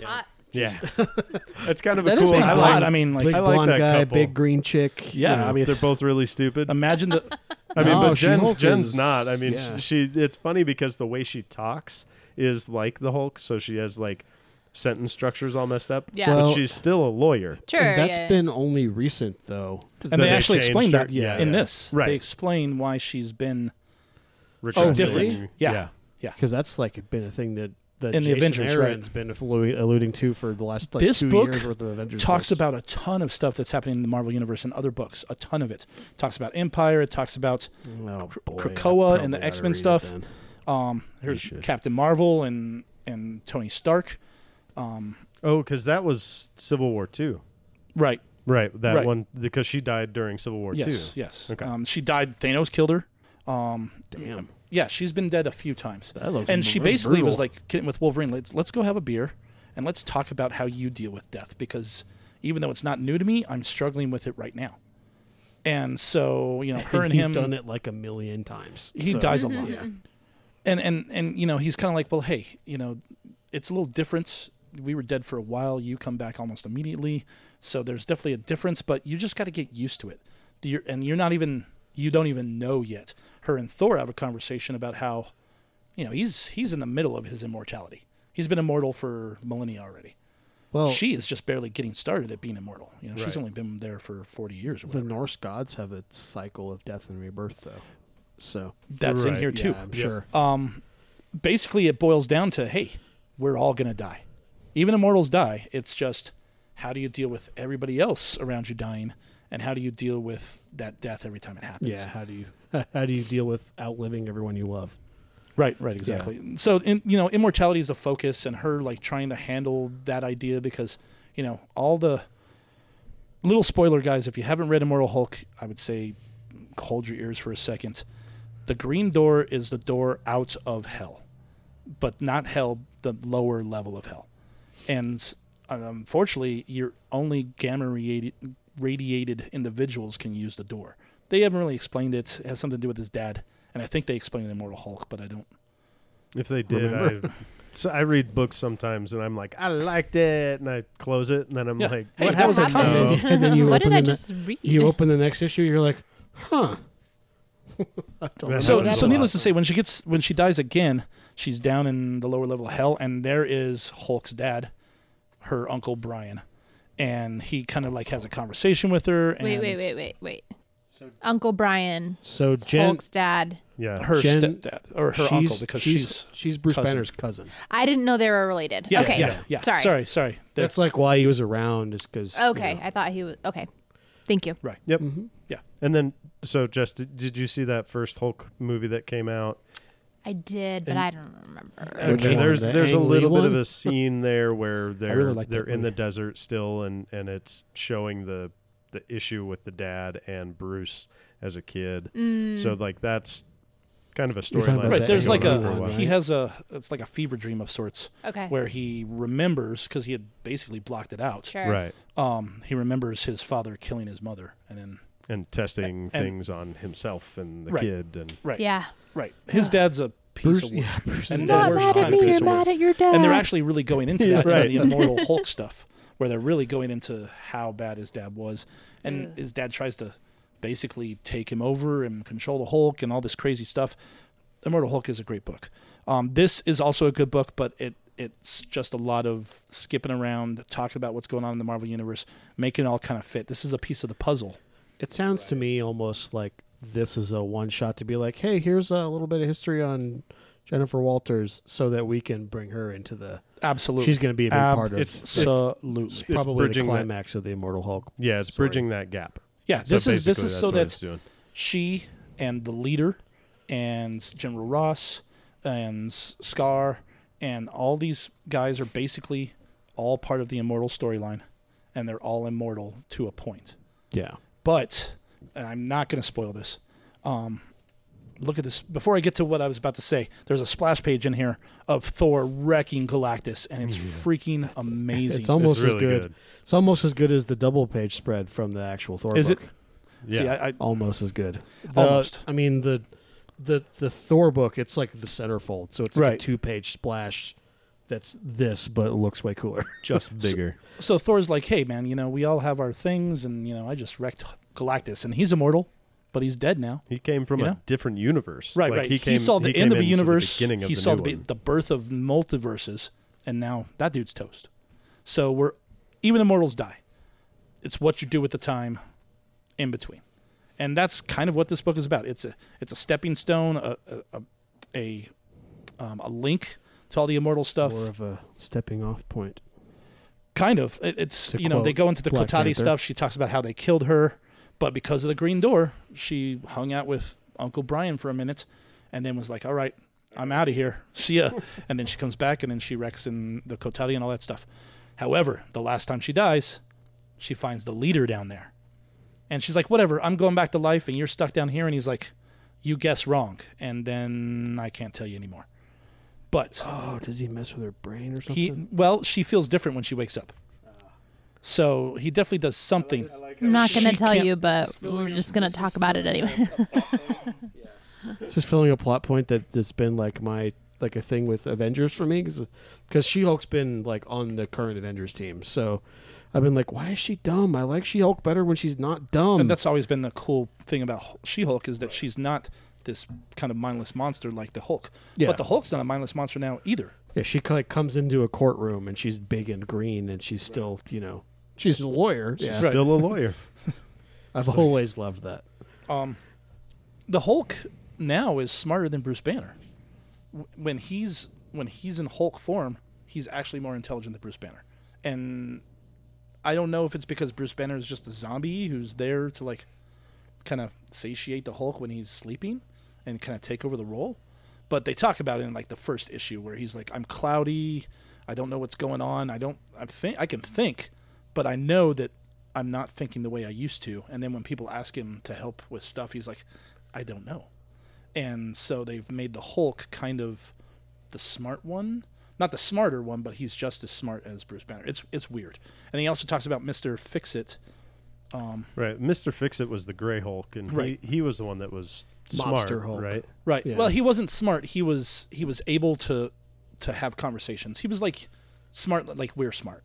Right. Intelligent, but not super smart. Bruce Banner is freaking smart. Right, but the Hulk in the Immortal Hulk book right now is not like that. Oh, did he change back or something? I think so, yeah. There may have been a small storyline that was there, but he still has those anger issues where people are punching him and he's like, stop it, that's not what I want. And then he's just getting more mad and he's like, leave me alone. Well, because the Immortal Hulk, but like this version of Hulk has showed up in other Marvel stuff, like during this Immortal Hulk run, and he shows up and he's just kind of he's smart, like he's definitely more intelligent than he's been in the past, but he's just an asshole. Like, oh yeah, he's in it, like he's got a plan that he's putting into motion, and he like there's a story in the Fantastic Four run recently where like he has like a slugfest with the Thing, and I don't know why the Thing even tries, but go ahead. Well, Thing's like, I don't know why you're like this right now, man. Like, yeah, we've had our fights in the past, but like, you are straight up evil right now, and that has to do with his father and all the stuff he just experienced in that Immortal Hulk run. I am going to read more of this. Wherever it leads? Yeah, wherever it leads. Because this is a one-shot. Yeah, it's a one-shot, unfortunately. I'm sure it's probably, like I said, tying back into the Immortal Hulk run.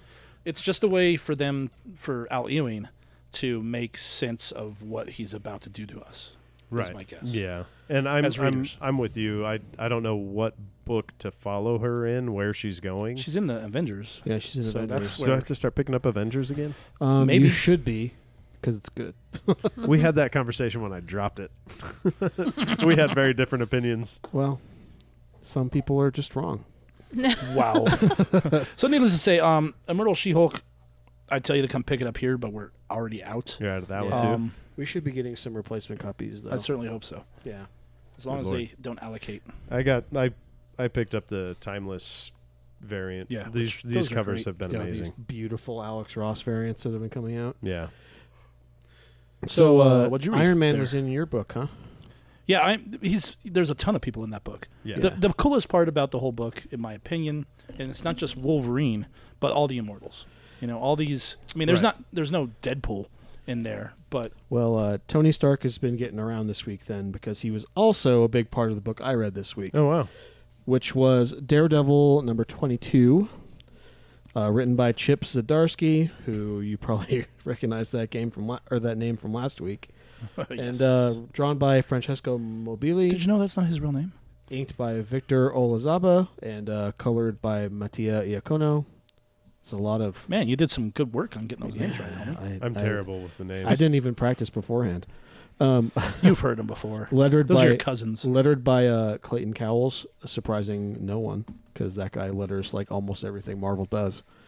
But this is if you haven't been reading Daredevil, we're 22 issues in, but you can catch up in trade in graphic novel form, but it's been great. So right in the first couple of issues, Daredevil is fighting crime. He's breaking up a robbery, and he accidentally goes a little too hard, and he accidentally kills someone. Didn't it happen in like the second issue or something? Something like that, yeah.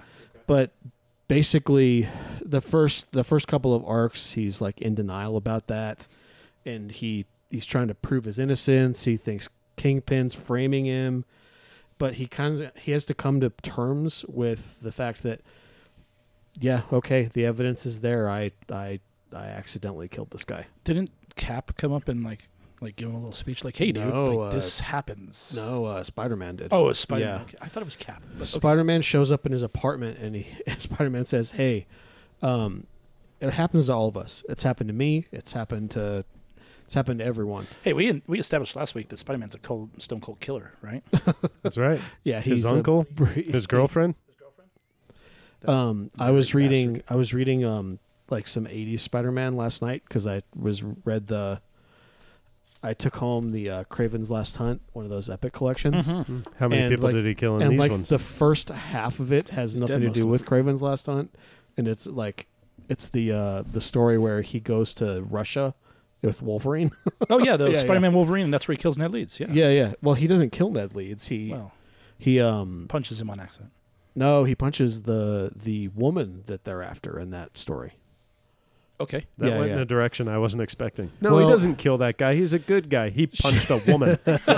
Good Lord. Well, she was like a super spy who had been on a murderous rampage, taking revenge on everybody who ever wronged her during her spy career, and then she just wanted to end it, but she wanted to cross names off her list before she did, and she sneaks up on Spider-Man, like knowing full well like what was going to happen, and Spider-Man punches her because he thinks Wolverine is coming back to try and get him again, and she was already like close to dead anyway, and he basically punched like she had to be close to dead. I mean, yeah, Spider-Man punches you, you're gonna die. Yeah. I mean, if you're a normal person, someone with super strength, like full out punches. I can lift 10 tons, but I'm gonna punch you, and it won't matter. Anyway, so in Daredevil, previous issues of Daredevil, Spider-Man shows up and he's like, "Hey, we all, it all happens to all of us in this line of work. It's impossible to avoid, but how you've acted since then is wrong. You are off the rails right now. Right. You are more dangerous than you are helpful, and you need to figure out what you're doing. And while you're doing that, you need to pack it up because I'm not going to tolerate this." He's also not 100%. Yeah, he's not 100%. He's because he died right before that. Yeah, he died. He had a near death. What was it? Man Without Fear, little mini. He was dead. Yeah. He died at the end of the last run of Daredevil, and then Man Without Fear was him coming back to life. It's kind of an anticlimactic thing. Like he didn't get killed. Not good. He didn't get killed as Daredevil, like in the line of duty. As Matt Murdock, he got hit by a car, which is kind of how he got his powers in the first place. Yeah. Hit by a truck. The Charles Soule run did not end well, in my opinion. But I mean, but look what we got out of it. Yeah, absolutely. It's amazing, this Zarksky run. And we've talked about that Charles Soule run on this podcast already, but I liked 98% of it. And there's actually a plot point from that's important here. But basically, Daredevil comes to terms with the fact that he accidentally killed somebody. And after going this big climactic battle against this team of supervillains to save Hell's Kitchen, he turns himself in. He says, "Hey, I messed up. This is a thing I need to answer for, so arrest me as Daredevil." And because of that, the Supreme Court case storyline that they pursued in the Charles Soule run, where he was able to establish Supreme Court precedent that superheroes could enter testimony as themselves without revealing their secret identity. Yeah. Then Foggy Nelson is able to then argue that, well, if that's the case, then we should also be able to try them as their superhero identity and not as their secret identity. Fair enough. Sure, but I mean, they go to jail and they're still their secret identity. they arrest Daredevil, and like he's going through. This is like the first few pages of this are him going through the process. Oh, there's a mugshot of being arrested. Yeah, the really first cool. page it's great. Is him in full Daredevil attire getting mugshotted. And they go to take fingerprints, and Foggy's like, "Hey, no, you can't. You can't take his gloves off. That's part of his secret identity, and it's protected by law now." This seems weird. It is a little weird, and when I was reading it, I was like, "I really like this," but Chris is gonna hate it. That's funny because you're right. Yeah. So then there's a press conference where the DA is like, "I'm pissed off. I'm going after Daredevil with full force of the law." And, of course, Kingpin is the mayor right now, so he's there grandstanding as well. But basically, Foggy Nelson is able to get him released on bail. So he goes out to do a little bit of like, hey, well, he says there's a real possibility I'm going to prison, so I need to leave things right before I do.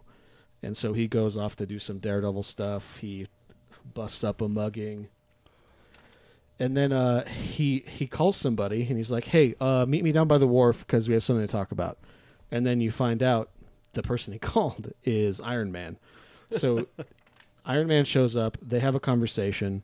There's this little interlude with what's her name? She's pyrokinetic. Firestar. No, it's Jubilee. Dazzler. She was in the last. Gosh, because they don't actually call her by her like moniker in this. It's something Mary. Yeah. I don't know who that is. She's a Daredevil villain that's she control fire with her Typhoid Mary? Typhoid Mary, yeah. There's this little interlude where did it. Yeah. I would have never where Kingpin is like, hey, you know, why I set you up, I did you a favor here, and now you're gonna owe me a favor in the future. And she's like, okay, yeah, whatever, if I feel like it. He's wearing his old suit. Yeah. So this is before triangle. This seems to be Iron this Man seems to #1. be taking place before Iron Man #1 because he definitely seems more sure of himself in this book. But so Tony Stark says, "Hey, let's go back to my lab because I don't want to hang out at the wharf because it's creepy." Like he says that. Right, he's like, the wharf creeps me out. Let's go back to my place. And so Daredevil asks him says, "Hey, so these evil billionaires that they're trying to make a lot of money by buying up all the real estate in Hell's Kitchen, and they're going to tear it down and build these new condos or whatever, and they're going to gentrify it, basically." Right. It's always urban sprawl. Yeah. And so he says, hey, so Tony, here's what you're going to do. He's like, I need you to buy all of the property in Hell's Kitchen, give them good deals because they're good people and they deserve it. And then...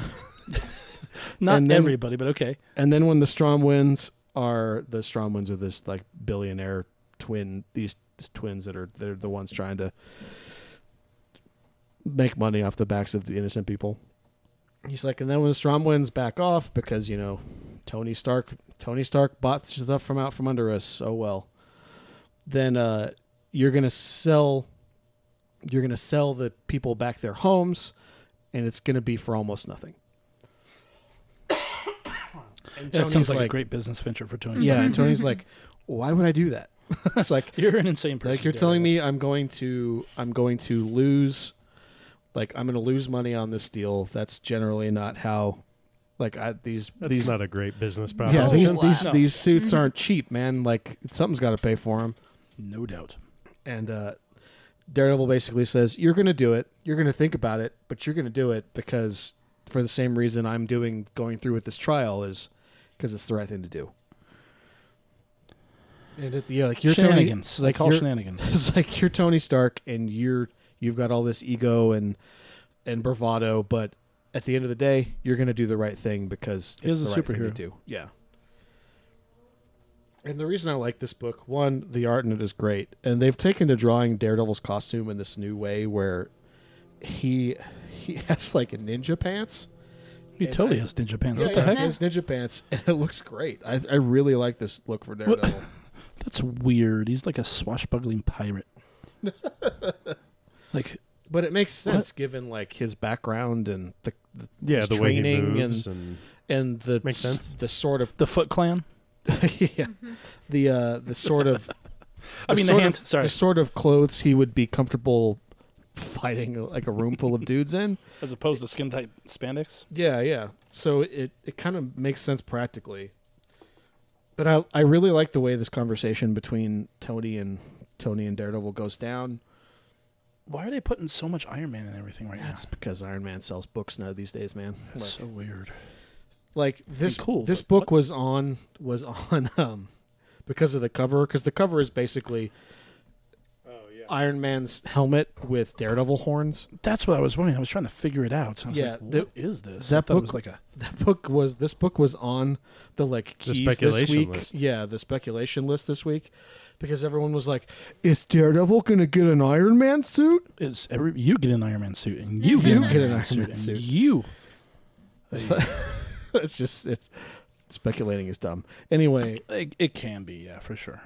But I mean, we've got all your books, speculators, right here. Come on down. But yeah, so I think the art in this book is really good. I love the cover. It's a fill-in artist. Yeah. Like it's not the guy who's been doing this book. His name's Marco Cicchetto, but Cicchetto did do the cover. The cover's amazing. Yeah, his Marco Cicchetto's been just knocking it out of the park on this book. It's ridiculous. So you're subscribed to that book, right? Yeah, I am. And so you're gonna continue to read it, right? Yeah, absolutely. So and I've been loving this book from issue 1, and I'm gonna love it until it's over.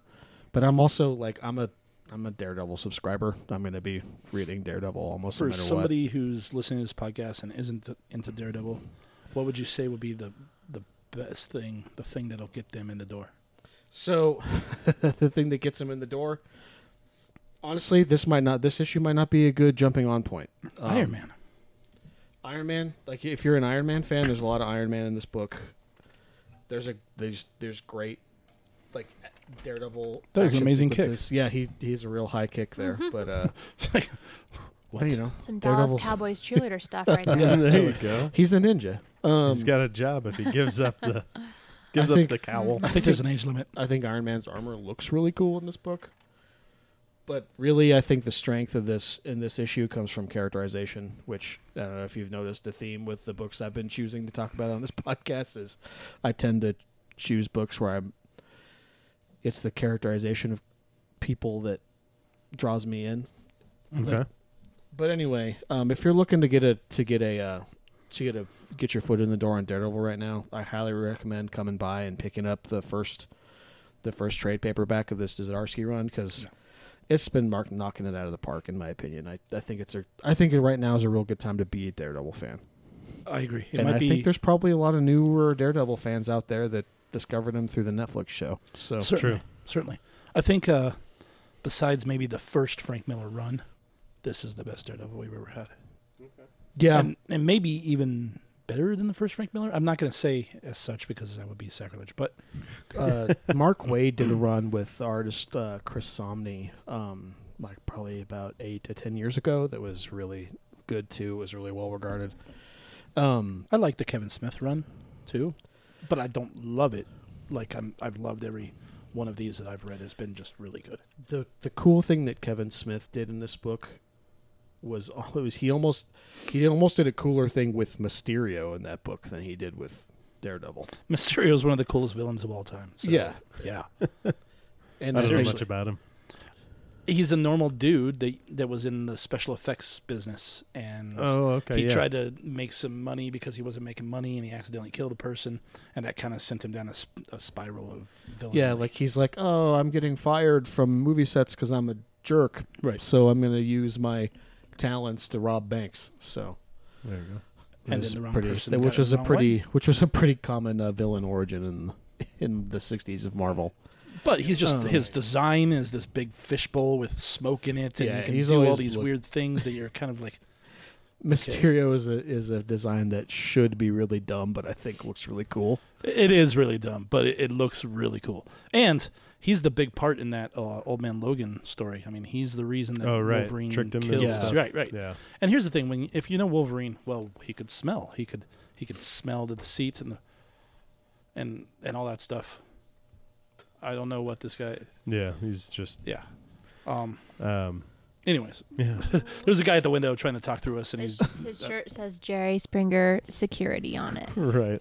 So he's class act. Yeah. Looks like he's got miles to go before he goes home. Oh, what did you read? That was a nice segue. It's the worst thing ever.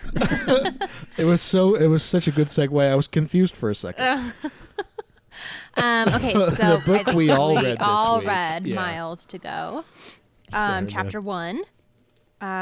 So publisher Aftershock. So I was curious about, because we kind of just hear about Marvel and DC, and so I was curious. So there's a lot of smaller publishing companies that are doing great things. Yeah. The first one we have to mention is Image.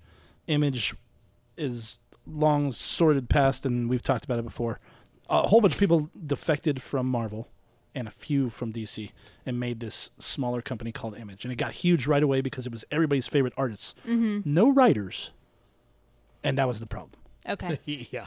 And then, so basically, you were just getting a bunch of the same stuff with different faces. You know, there's the big metal guy who's strong, and then there's the crazy guy who's got claws and a healing factor, and they're very similar to the Marvel counterparts. Needless to say, it only lasted a few years, and then only a handful have continued from them, like Spawn, Savage Dragon, and really nothing else. But then they had this book called The Walking Dead. And you might have heard of it. Image almost went under, and then they had like this dark horse success in The Walking Dead. Right, and The Walking Dead was huge, and it changed comics. It absolutely changed comics. Yeah, sure. It definitely changed how people view indie comics for sure. Right. And so now we're in. It's not the golden age. I call it the golden age because it's the golden age of storytelling within comic books. There's so many good stories out there. There's so much content that we never got before. You know, I remember when I was younger, back in the day when the Big Two was pretty much all we had. There was Fantagraphics and Daniel Clow's 8-Ball and Charles Burns's Black Hole, and there was flashes of creative, not superhero storytelling. DC's Vertigo did a little bit of it. Mouse, of course, is the absolute king of all of it. But there wasn't much. When The Walking Dead came out and it got so big, people saw a light at the end of the tunnel as far as we can write a story that isn't superhero, and it'll sell with the numbers of the big boys. Sure. Yeah. So there's a lot of small companies now. IDW, Boom Studios. Dark Horse has been around for a long time because they were doing the Alien and the Predator and then eventually Star Wars stuff. Mm-hmm. So they had some big heavy hitters on their publications, and they put out some decent books at the time. But now there's all these smaller companies like Aftershock. They're doing fantastic stuff. And we talked about this on the cast before. Yeah. Where we love Aftershock. I love Aftershock. It's like my go-to publisher right now. And anything and everything that they're putting out, I'm buying copies of for the wall, and I'm reading it all. And it's only been a handful of misses. And from a like a retailer standpoint, Aftershock's books are all returnable. Right. So we can take a risk. little bit larger risk on going bigger on these newer, creative, interesting books that have nothing to, might not have a single super-powered punch in them, Yeah. And also sometimes, a lot of people follow an artist and or writer, and that's always been a thing. Yeah. Now you see a book like Miles to Go, and who's ever heard of B. Claymore or Stephen Molnar? Right. I've never heard of either of these two. They do have a history, but it's not Chip Zdarsky. It's not Todd McFarlane. It's not these big names.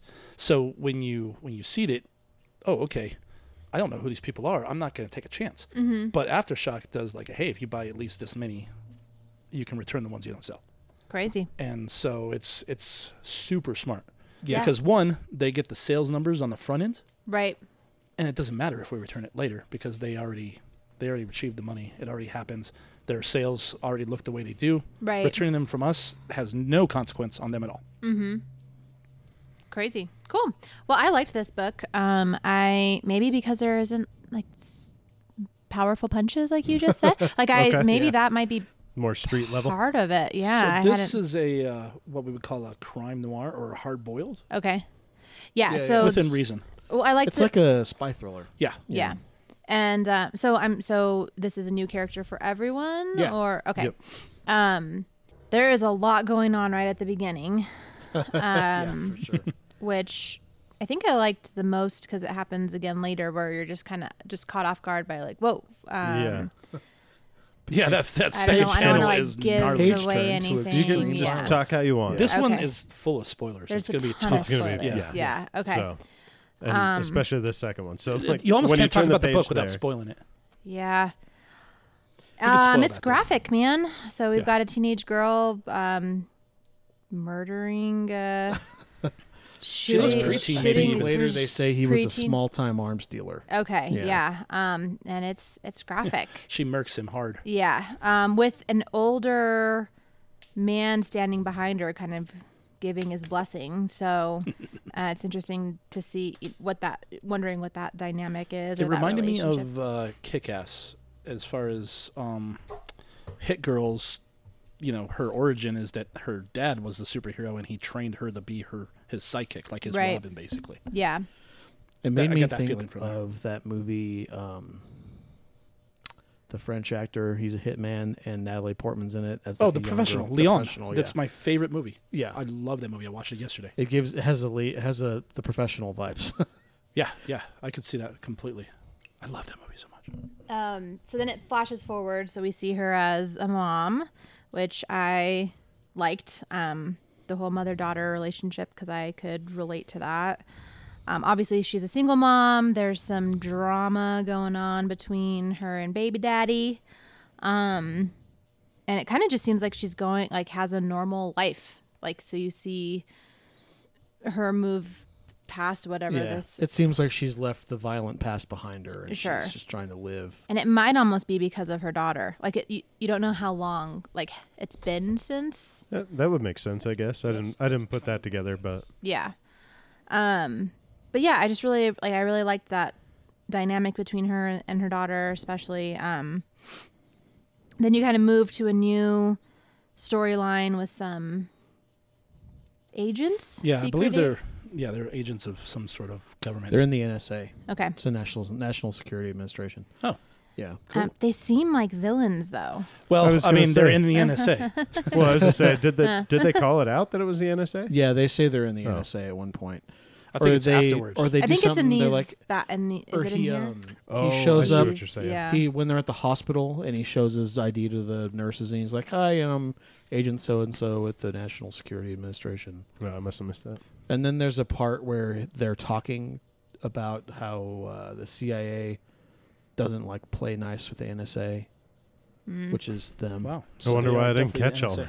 It's just in the book. Yeah. Got to read it. Yeah, fair enough. So they're obviously trying to track down her and another person who's in the hospital, which you realize, I think, can put two and two together later, that she's visiting, who's the man that's standing behind her in the big opening scene, right. On his deathbed. And she seems like she's kind of having a existential crisis about that time of her life, that he was integral in kind of participating in, on the people they've killed, the work they did. She doesn't let her daughter see him ever, so the daughter's always hanging out in the waiting area with the nurses. So I think that's interesting. I think it's another example of her trying to keep those two parts of her life separate. Yeah. Although the daughter still is aware of this guy, and so it almost feels like this weird halfway way of being secretive, where you're not letting in all the way, but there's some secret. I don't know. I thought that was an interesting. I wonder if she's protecting, not letting him see her rather than her see whatever, because it's just some old man in a hospital bed, right. But she doesn't want him to see her at all, maybe. Sure. Yeah. There's definitely some sort of decision she's making there about that. Then the agents kind of have this whole conversation about how they're going to go into the hospital, and I feel like I'm spoiling stuff if I. It's going to be really hard to review this book without giving stuff away, because there's so much packed into this book. It seems like their orders are to sort of clean up these old school players that were players back in the day, and now it's if they've been tasked for some reason with just kind of scratching them off the list. What I don't understand, though, is, this guy's on his deathbed, and they know it. Everybody knows it. So why even bother? Maybe because they're worried he's going to squeal about something, maybe we don't know. I mean, there's a lot that we don't know. It seems to me like these guys, the guys we meet in the story, don't really know the whole picture. No. They have no idea. Have a lot of resentment. They're just hired to do a job. We've been told to do this job, and nobody tells us anything. And they even have a little conversation in the car before they go up there. He's like, well, when you go up there, see if you can get a sample of her. And they're talking about the main protagonist that we meet in the beginning. Mm-hmm. And he's like, oh, so I'm just the one who gets to go up there automatically? He's like, yeah. So they don't know what they're doing. They just know what they're doing. He was like, somebody's got to talk up the front desk staff, and it's not going to be you. Because you're bad at that. So see what's funny is that agent, he looks like Bill Duke, Mac from Predator. Yeah. And I can't get that out of my head. I thought that too, and it seems intentional. Probably. I mean, it would not. I mean, if you're familiar with The Boys, Homelander is made. He was modeled after Simon Pegg. Oh, it's not Homelander. It's the other guy. Anyways, so Huey, I think is the character's name. Right. Not pretty good. The main protagonist of The Boys that isn't a superhero was supposed to be Simon Pegg. I think his name is Huey. It is Huey. You're right. And thanks for reminding me. But anyways, so it's not uncommon for an artist and or writer to pull from reality to make a character. So I mean, it's totally Bill Duke. And there's another movie, I think it's Menace to Society, where they get one of the guys who kills the Asian store owners, and they're like, you fucked up, right? And because he plays the part in that movie, so that's why I think that he was chosen to look at this part. Okay. Okay, so then we have a phone call made to probably someone who's related to the character who was just assassinated on his deathbed. Yeah, the old man that was in the deathbed. Yeah, they look very similar. So he gets a call, gets the news. They set it up to look like an accident. So the agents go into the hospital room and murder the old guy that she was talking to. That's why I questioned that they were actual federal or right. NSA. That's why I don't think they are. I think they are, and they have access to. It's just the way the game is played. Right. They have access to what's it called? The international. Yeah, because they go into the office and they run some names through the computer, and then it didn't. Didn't connect for me. Is what I'm trying to say. Is like whether they are or not. Like that doesn't make any sense. Why? The NSA just go in and murder someone in a hospital bed and be like, oh, he fell over. Well, I think rather than like the dude grabbed me by the balls and I protected myself, and that's part of what happened. Like it doesn't make sense. Basically, like smother him with a pillow, or no, he had a syringe. He was going to put something in the IV. Right. And it would have just. I don't know. Anyway, it was probably going to be a thing like, hey, we made it look like it was natural. Right. But I mean, we can get back to that in a minute, but. I think whatever higher power is sending them to do this job is part of the larger story of the book. I think the part of the larger story of the series, where we're going to find that out later, like why all of a sudden they're crossing off all these names of people who haven't even been in the game for decades. It seems like. Keep in mind that your hands get pretty dirty when you're doing work like that. NSA, CIA, FBI, police, they all can dip to the other side of the fence. And that's what a lot of these stories usually are about. Right. But they definitely are either the hitman that do the dirty work for that or whatever, because they're killing people. Right. Okay, so then they go back to some main office, and seems like there's some sort of realization that happens from what would you call this person? Oh, like a he's crime like a lab. he's like a lab tech or something. So he's running the Codex DNA of the woman, the protagonist, right. because they got it off a glass that she left in there because they want to know who she is. And then when they find out who she is, right. So then he says, "Oh no, like this is way beyond your pay grade. We're gonna have to."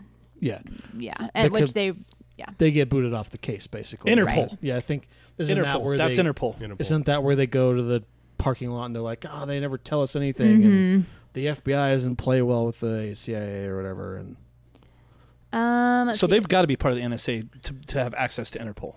That's what I'm saying. Well, yeah, and they're in this obvious building that's governmental or whatever. Right. Yeah. So then we kind of get back into just the home life of the protagonist and her daughter. She's going out that night to talk to the baby daddy and figure some stuff out.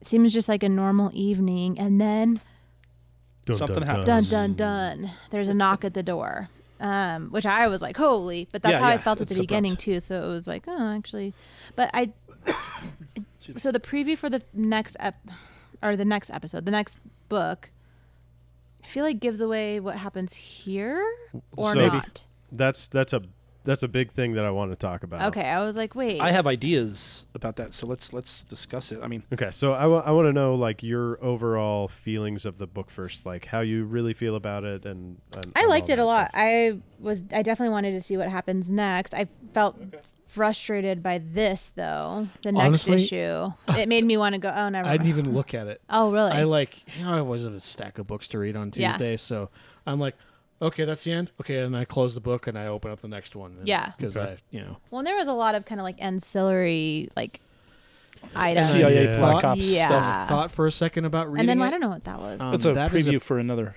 book. I did not like this. I did not like the illustrations. Okay. I was like, ooh. So basically what they do is it's a preview for another book that's coming out in a week or 3. I just felt like this, like... The face is weird. The faces were not... Yeah. It's aesthetically pleasing. So I will talk about that when I get to it, though. Okay. I think we might have the same criticism then. A lot of times with these smaller publishers, you will... While the work there is a little bit more creative and they do things that are more outside the box, I think a lot of times sometimes we get art that is not quite ready for prime time. Totally. And I think that's one of my complaints about this book in general, actually. I think there's some things where the artist can't really decide what he's doing with anatomy. Like with the main character, for example. Like she's very different here at the end. Yeah, like sometimes she's like super buff. In this panel and that panel, she's like super curvy. Right. Whereas there's a panel earlier in the book, like where she's walking down the hallway with her daughter. Yeah. Where she is just like straight down. Like she is totally like there's none at all. She's all muscle. Yeah, she's just ripped. And there's probably problems with the in that regard with other characters, but he's got some of the other like male characters wearing, oversized suit jackets and stuff, so that it's easier to hide that sort of thing. But when you've got a woman who just woke up and is essentially in her underwear, it's hard to hide that you are an artist who hasn't quite figured out anatomy continuity yet.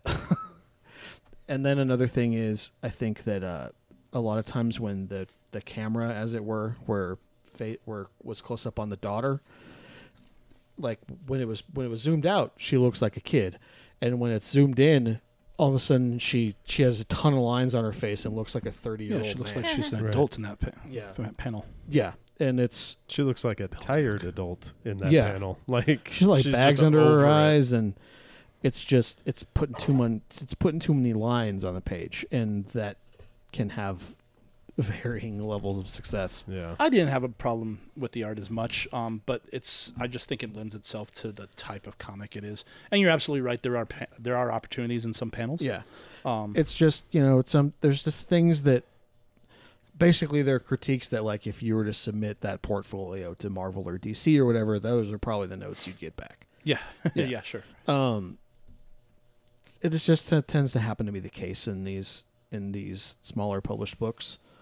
But these guys a lot of times are getting started on their careers in the industry, and that's true. This is their step into what potentially will hopefully be a big Marvel account. Right. Yeah. And it is 1,000 times better than my art. I'll tell you that much. So Chad, you had some feedback or some ideas about the end. Well, yeah. So like kind of my overall thing, Jess, you said you like it. And that you wanted to see kind of what happens after you see what happens at that end. Would you continue after that? Like, or is that I think it depends on what happens. Well, I don't know, because I feel like I felt like that, but then going back to the preview, which says what happens next, it kind of answered that question for me, and then I was like, okay, cool. Oh, well, then I guess I don't really care so that's how I felt. Because I kind of wanted to know what happens with her. What seeing this, but then that seems less. I read a synopsis before we read this book that also kind of told me what the story of the sort of overall story of the book was going to be, and that kind of gives away what actually happens on the last page too. Right. So like on page 2, I was like, whoa, like you were saying, like, oh man, and it was graphic, but it wasn't too graphic, if you know what I mean. It's because they're obscuring what. Well, they were able to do that with that. I felt like that made it. I mean, they're not obscuring that at all. But the way she pops the bubble, like you almost like translate that to like the it's and just I don't know. That's probably intentional. Like the artist probably did that. Hopefully, otherwise that's weird. Yeah. Well, so what I'm trying to say is that it's graphic, as in there's somebody being murdered there, but it's not graphic because it's not. I've seen like in The Walking Dead where you murder someone and they're like, hey, this is actually anatomy coming out of the body here. Right. Yeah. And that's not what they're eyeballs doing. And chunks of teeth and jaw and stuff. And so that's why I enjoy it. Like we talked back to like I mentioned earlier in the podcast that I was an EMT for a little bit.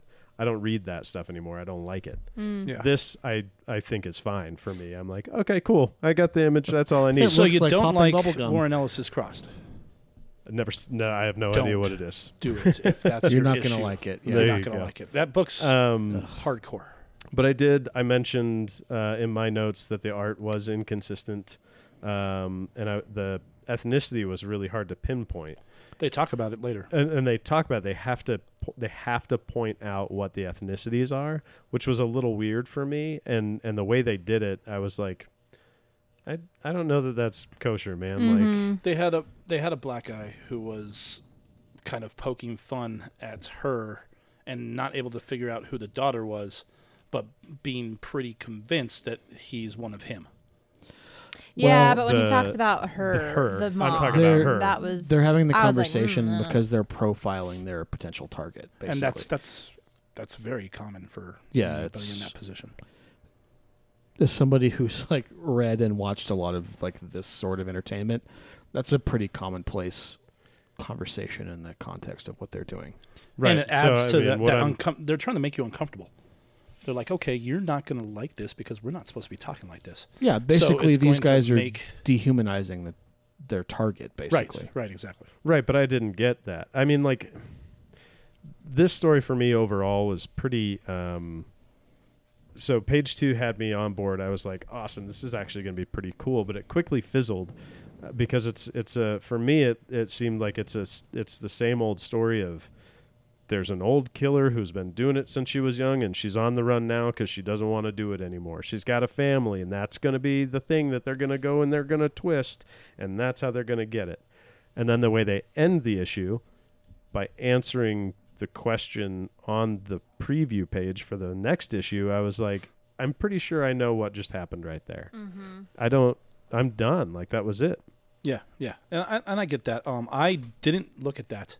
And so I had some really fun ideas thinking that maybe we're going to change the protagonist. Maybe the daughter will be the protagonist and she'll be raised in the same way. Or maybe this overweight baby daddy who's not really in the picture anymore. They made a really big push to show the differences between her and him, mom and dad. Right. His house was dirty. Right. Her kitchen's super clean. She's super fit and built. He's got a gut. His house is trashed. Which is something that I think the art was really successful in doing. Yeah. And I think Chad picked the best word to describe the art in this book, and that it's inconsistent. There's stuff that he does really well, and then there's other stuff that he doesn't do quite as well. Right.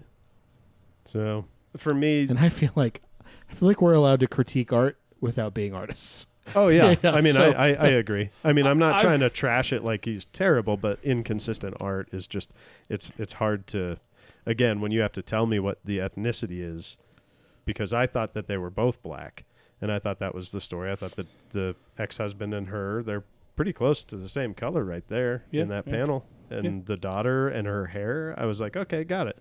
But then they're like, oh. She's Puerto Rican or whatever. She's Indian. Is it? Oh, yeah. She's. They say? They say dot Indian or something like that? Yeah, and that's what I'm talking about. Like, I was like, ooh, that's even for being like trying to make you uncomfortable, it's like, that's over the line personally. But it's not. I mean, in real life, absolutely. But in the comic book and the way that this is written, they're going for that to make you uncomfortable, to make you question it. But what I'm saying is the art doesn't show that. For you to have to call that out, and she's not even like, it just, I don't know. None of it really sat well with me. And so I was just, I don't know. I kind of got over it. Cool. All right. So do you guys, did you look at it afterwards?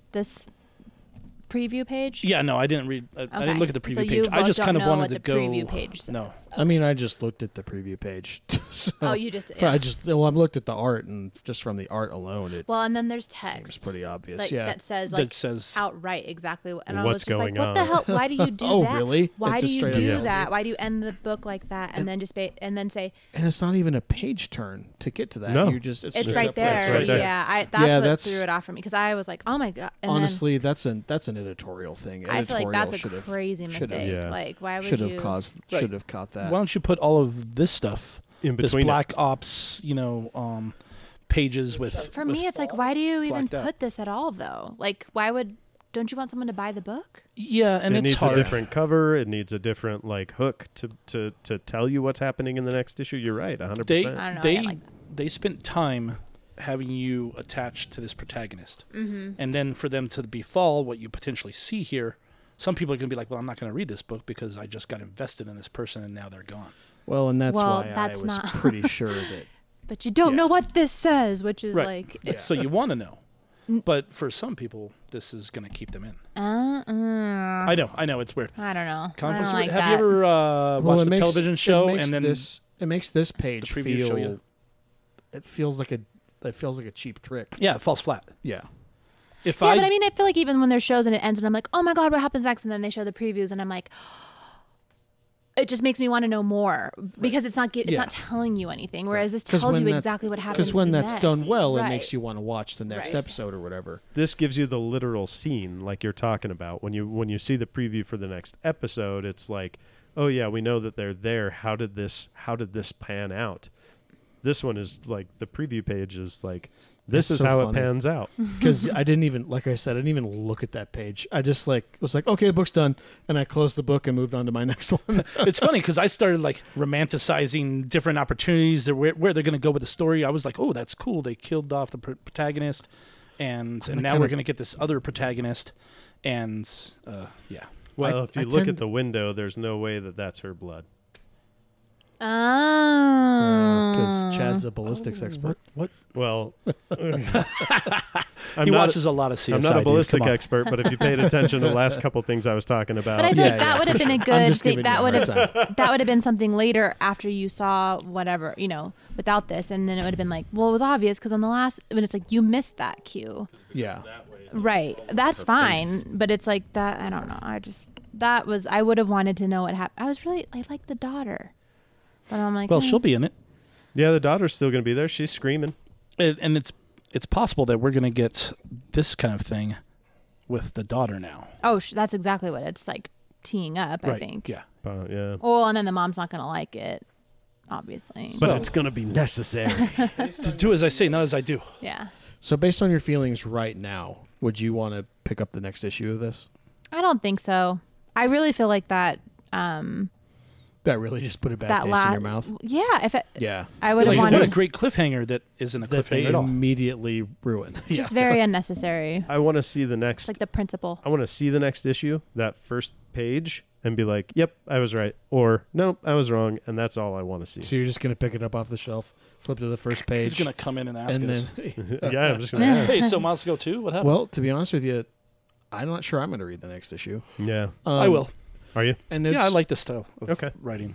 Yeah, I mean, I like it fine. I just I came in. You asked me what I thought this morning. I was like, it's fine. Yeah, and it's fine. Yeah.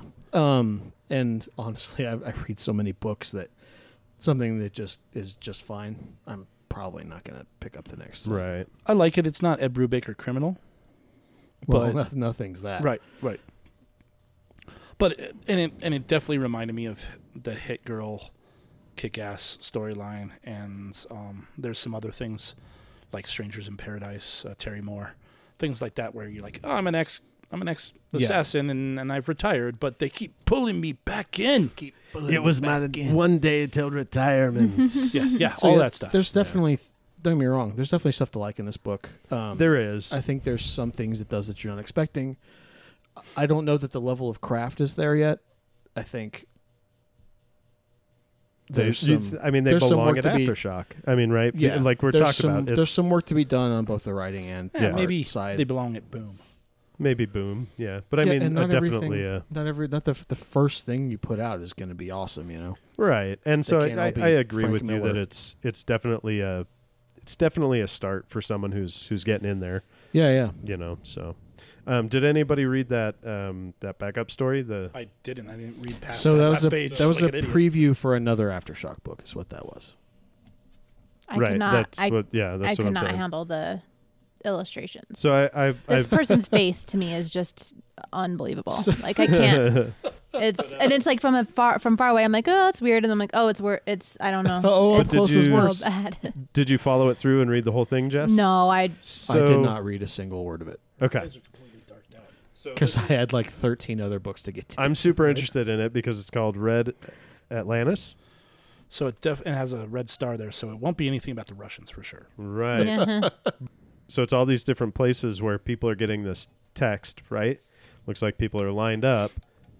11 a.m., November 3rd, November 3rd, November 3rd is where, if you turn that page, it's all these people starting to kill each other on November 3rd. This issue comes out November 4th.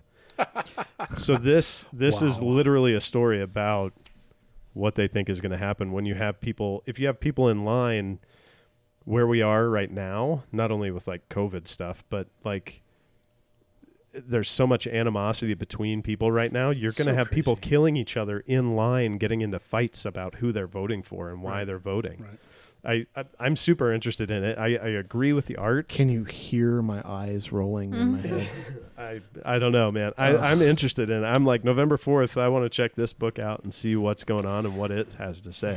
Remember the 4th of November. It's my birthday. Yeah? The 4th? Really? Today? Mm-hmm.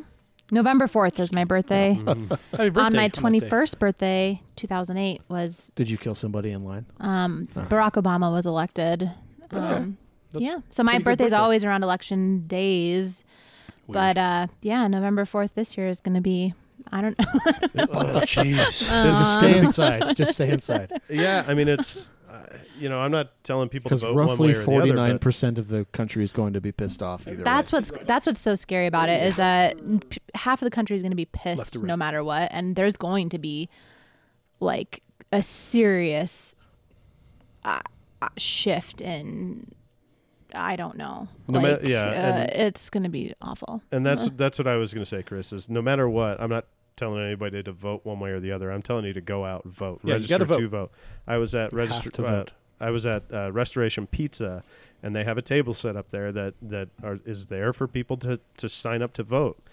Vote, because if you don't vote, you can't complain. Mm-hmm. Right. And I've looked at it like that in the past, but and I haven't voted sometimes when I was just like, whatever.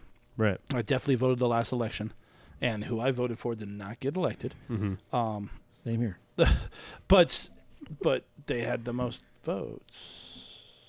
Anyway, this is not a political podcast, but you should definitely go out and vote. It is now. I voted for Gary Johnson. I wasted that vote. I didn't, actually. I think that the bipartisan system has to be upgraded a little bit, but we're not going to get into it. Yeah. So anyway, that's the issue. That's the episode. If anybody has any closing thoughts or remarks after that. Not a thought in my head. No, the miles to go. Most of you aren't going to read it, but I'm going to. Cool. Yeah. Let us know. Let us know that we're right. Let us know what happened with, I'll amend mine and say if it's a light week, I'll read it.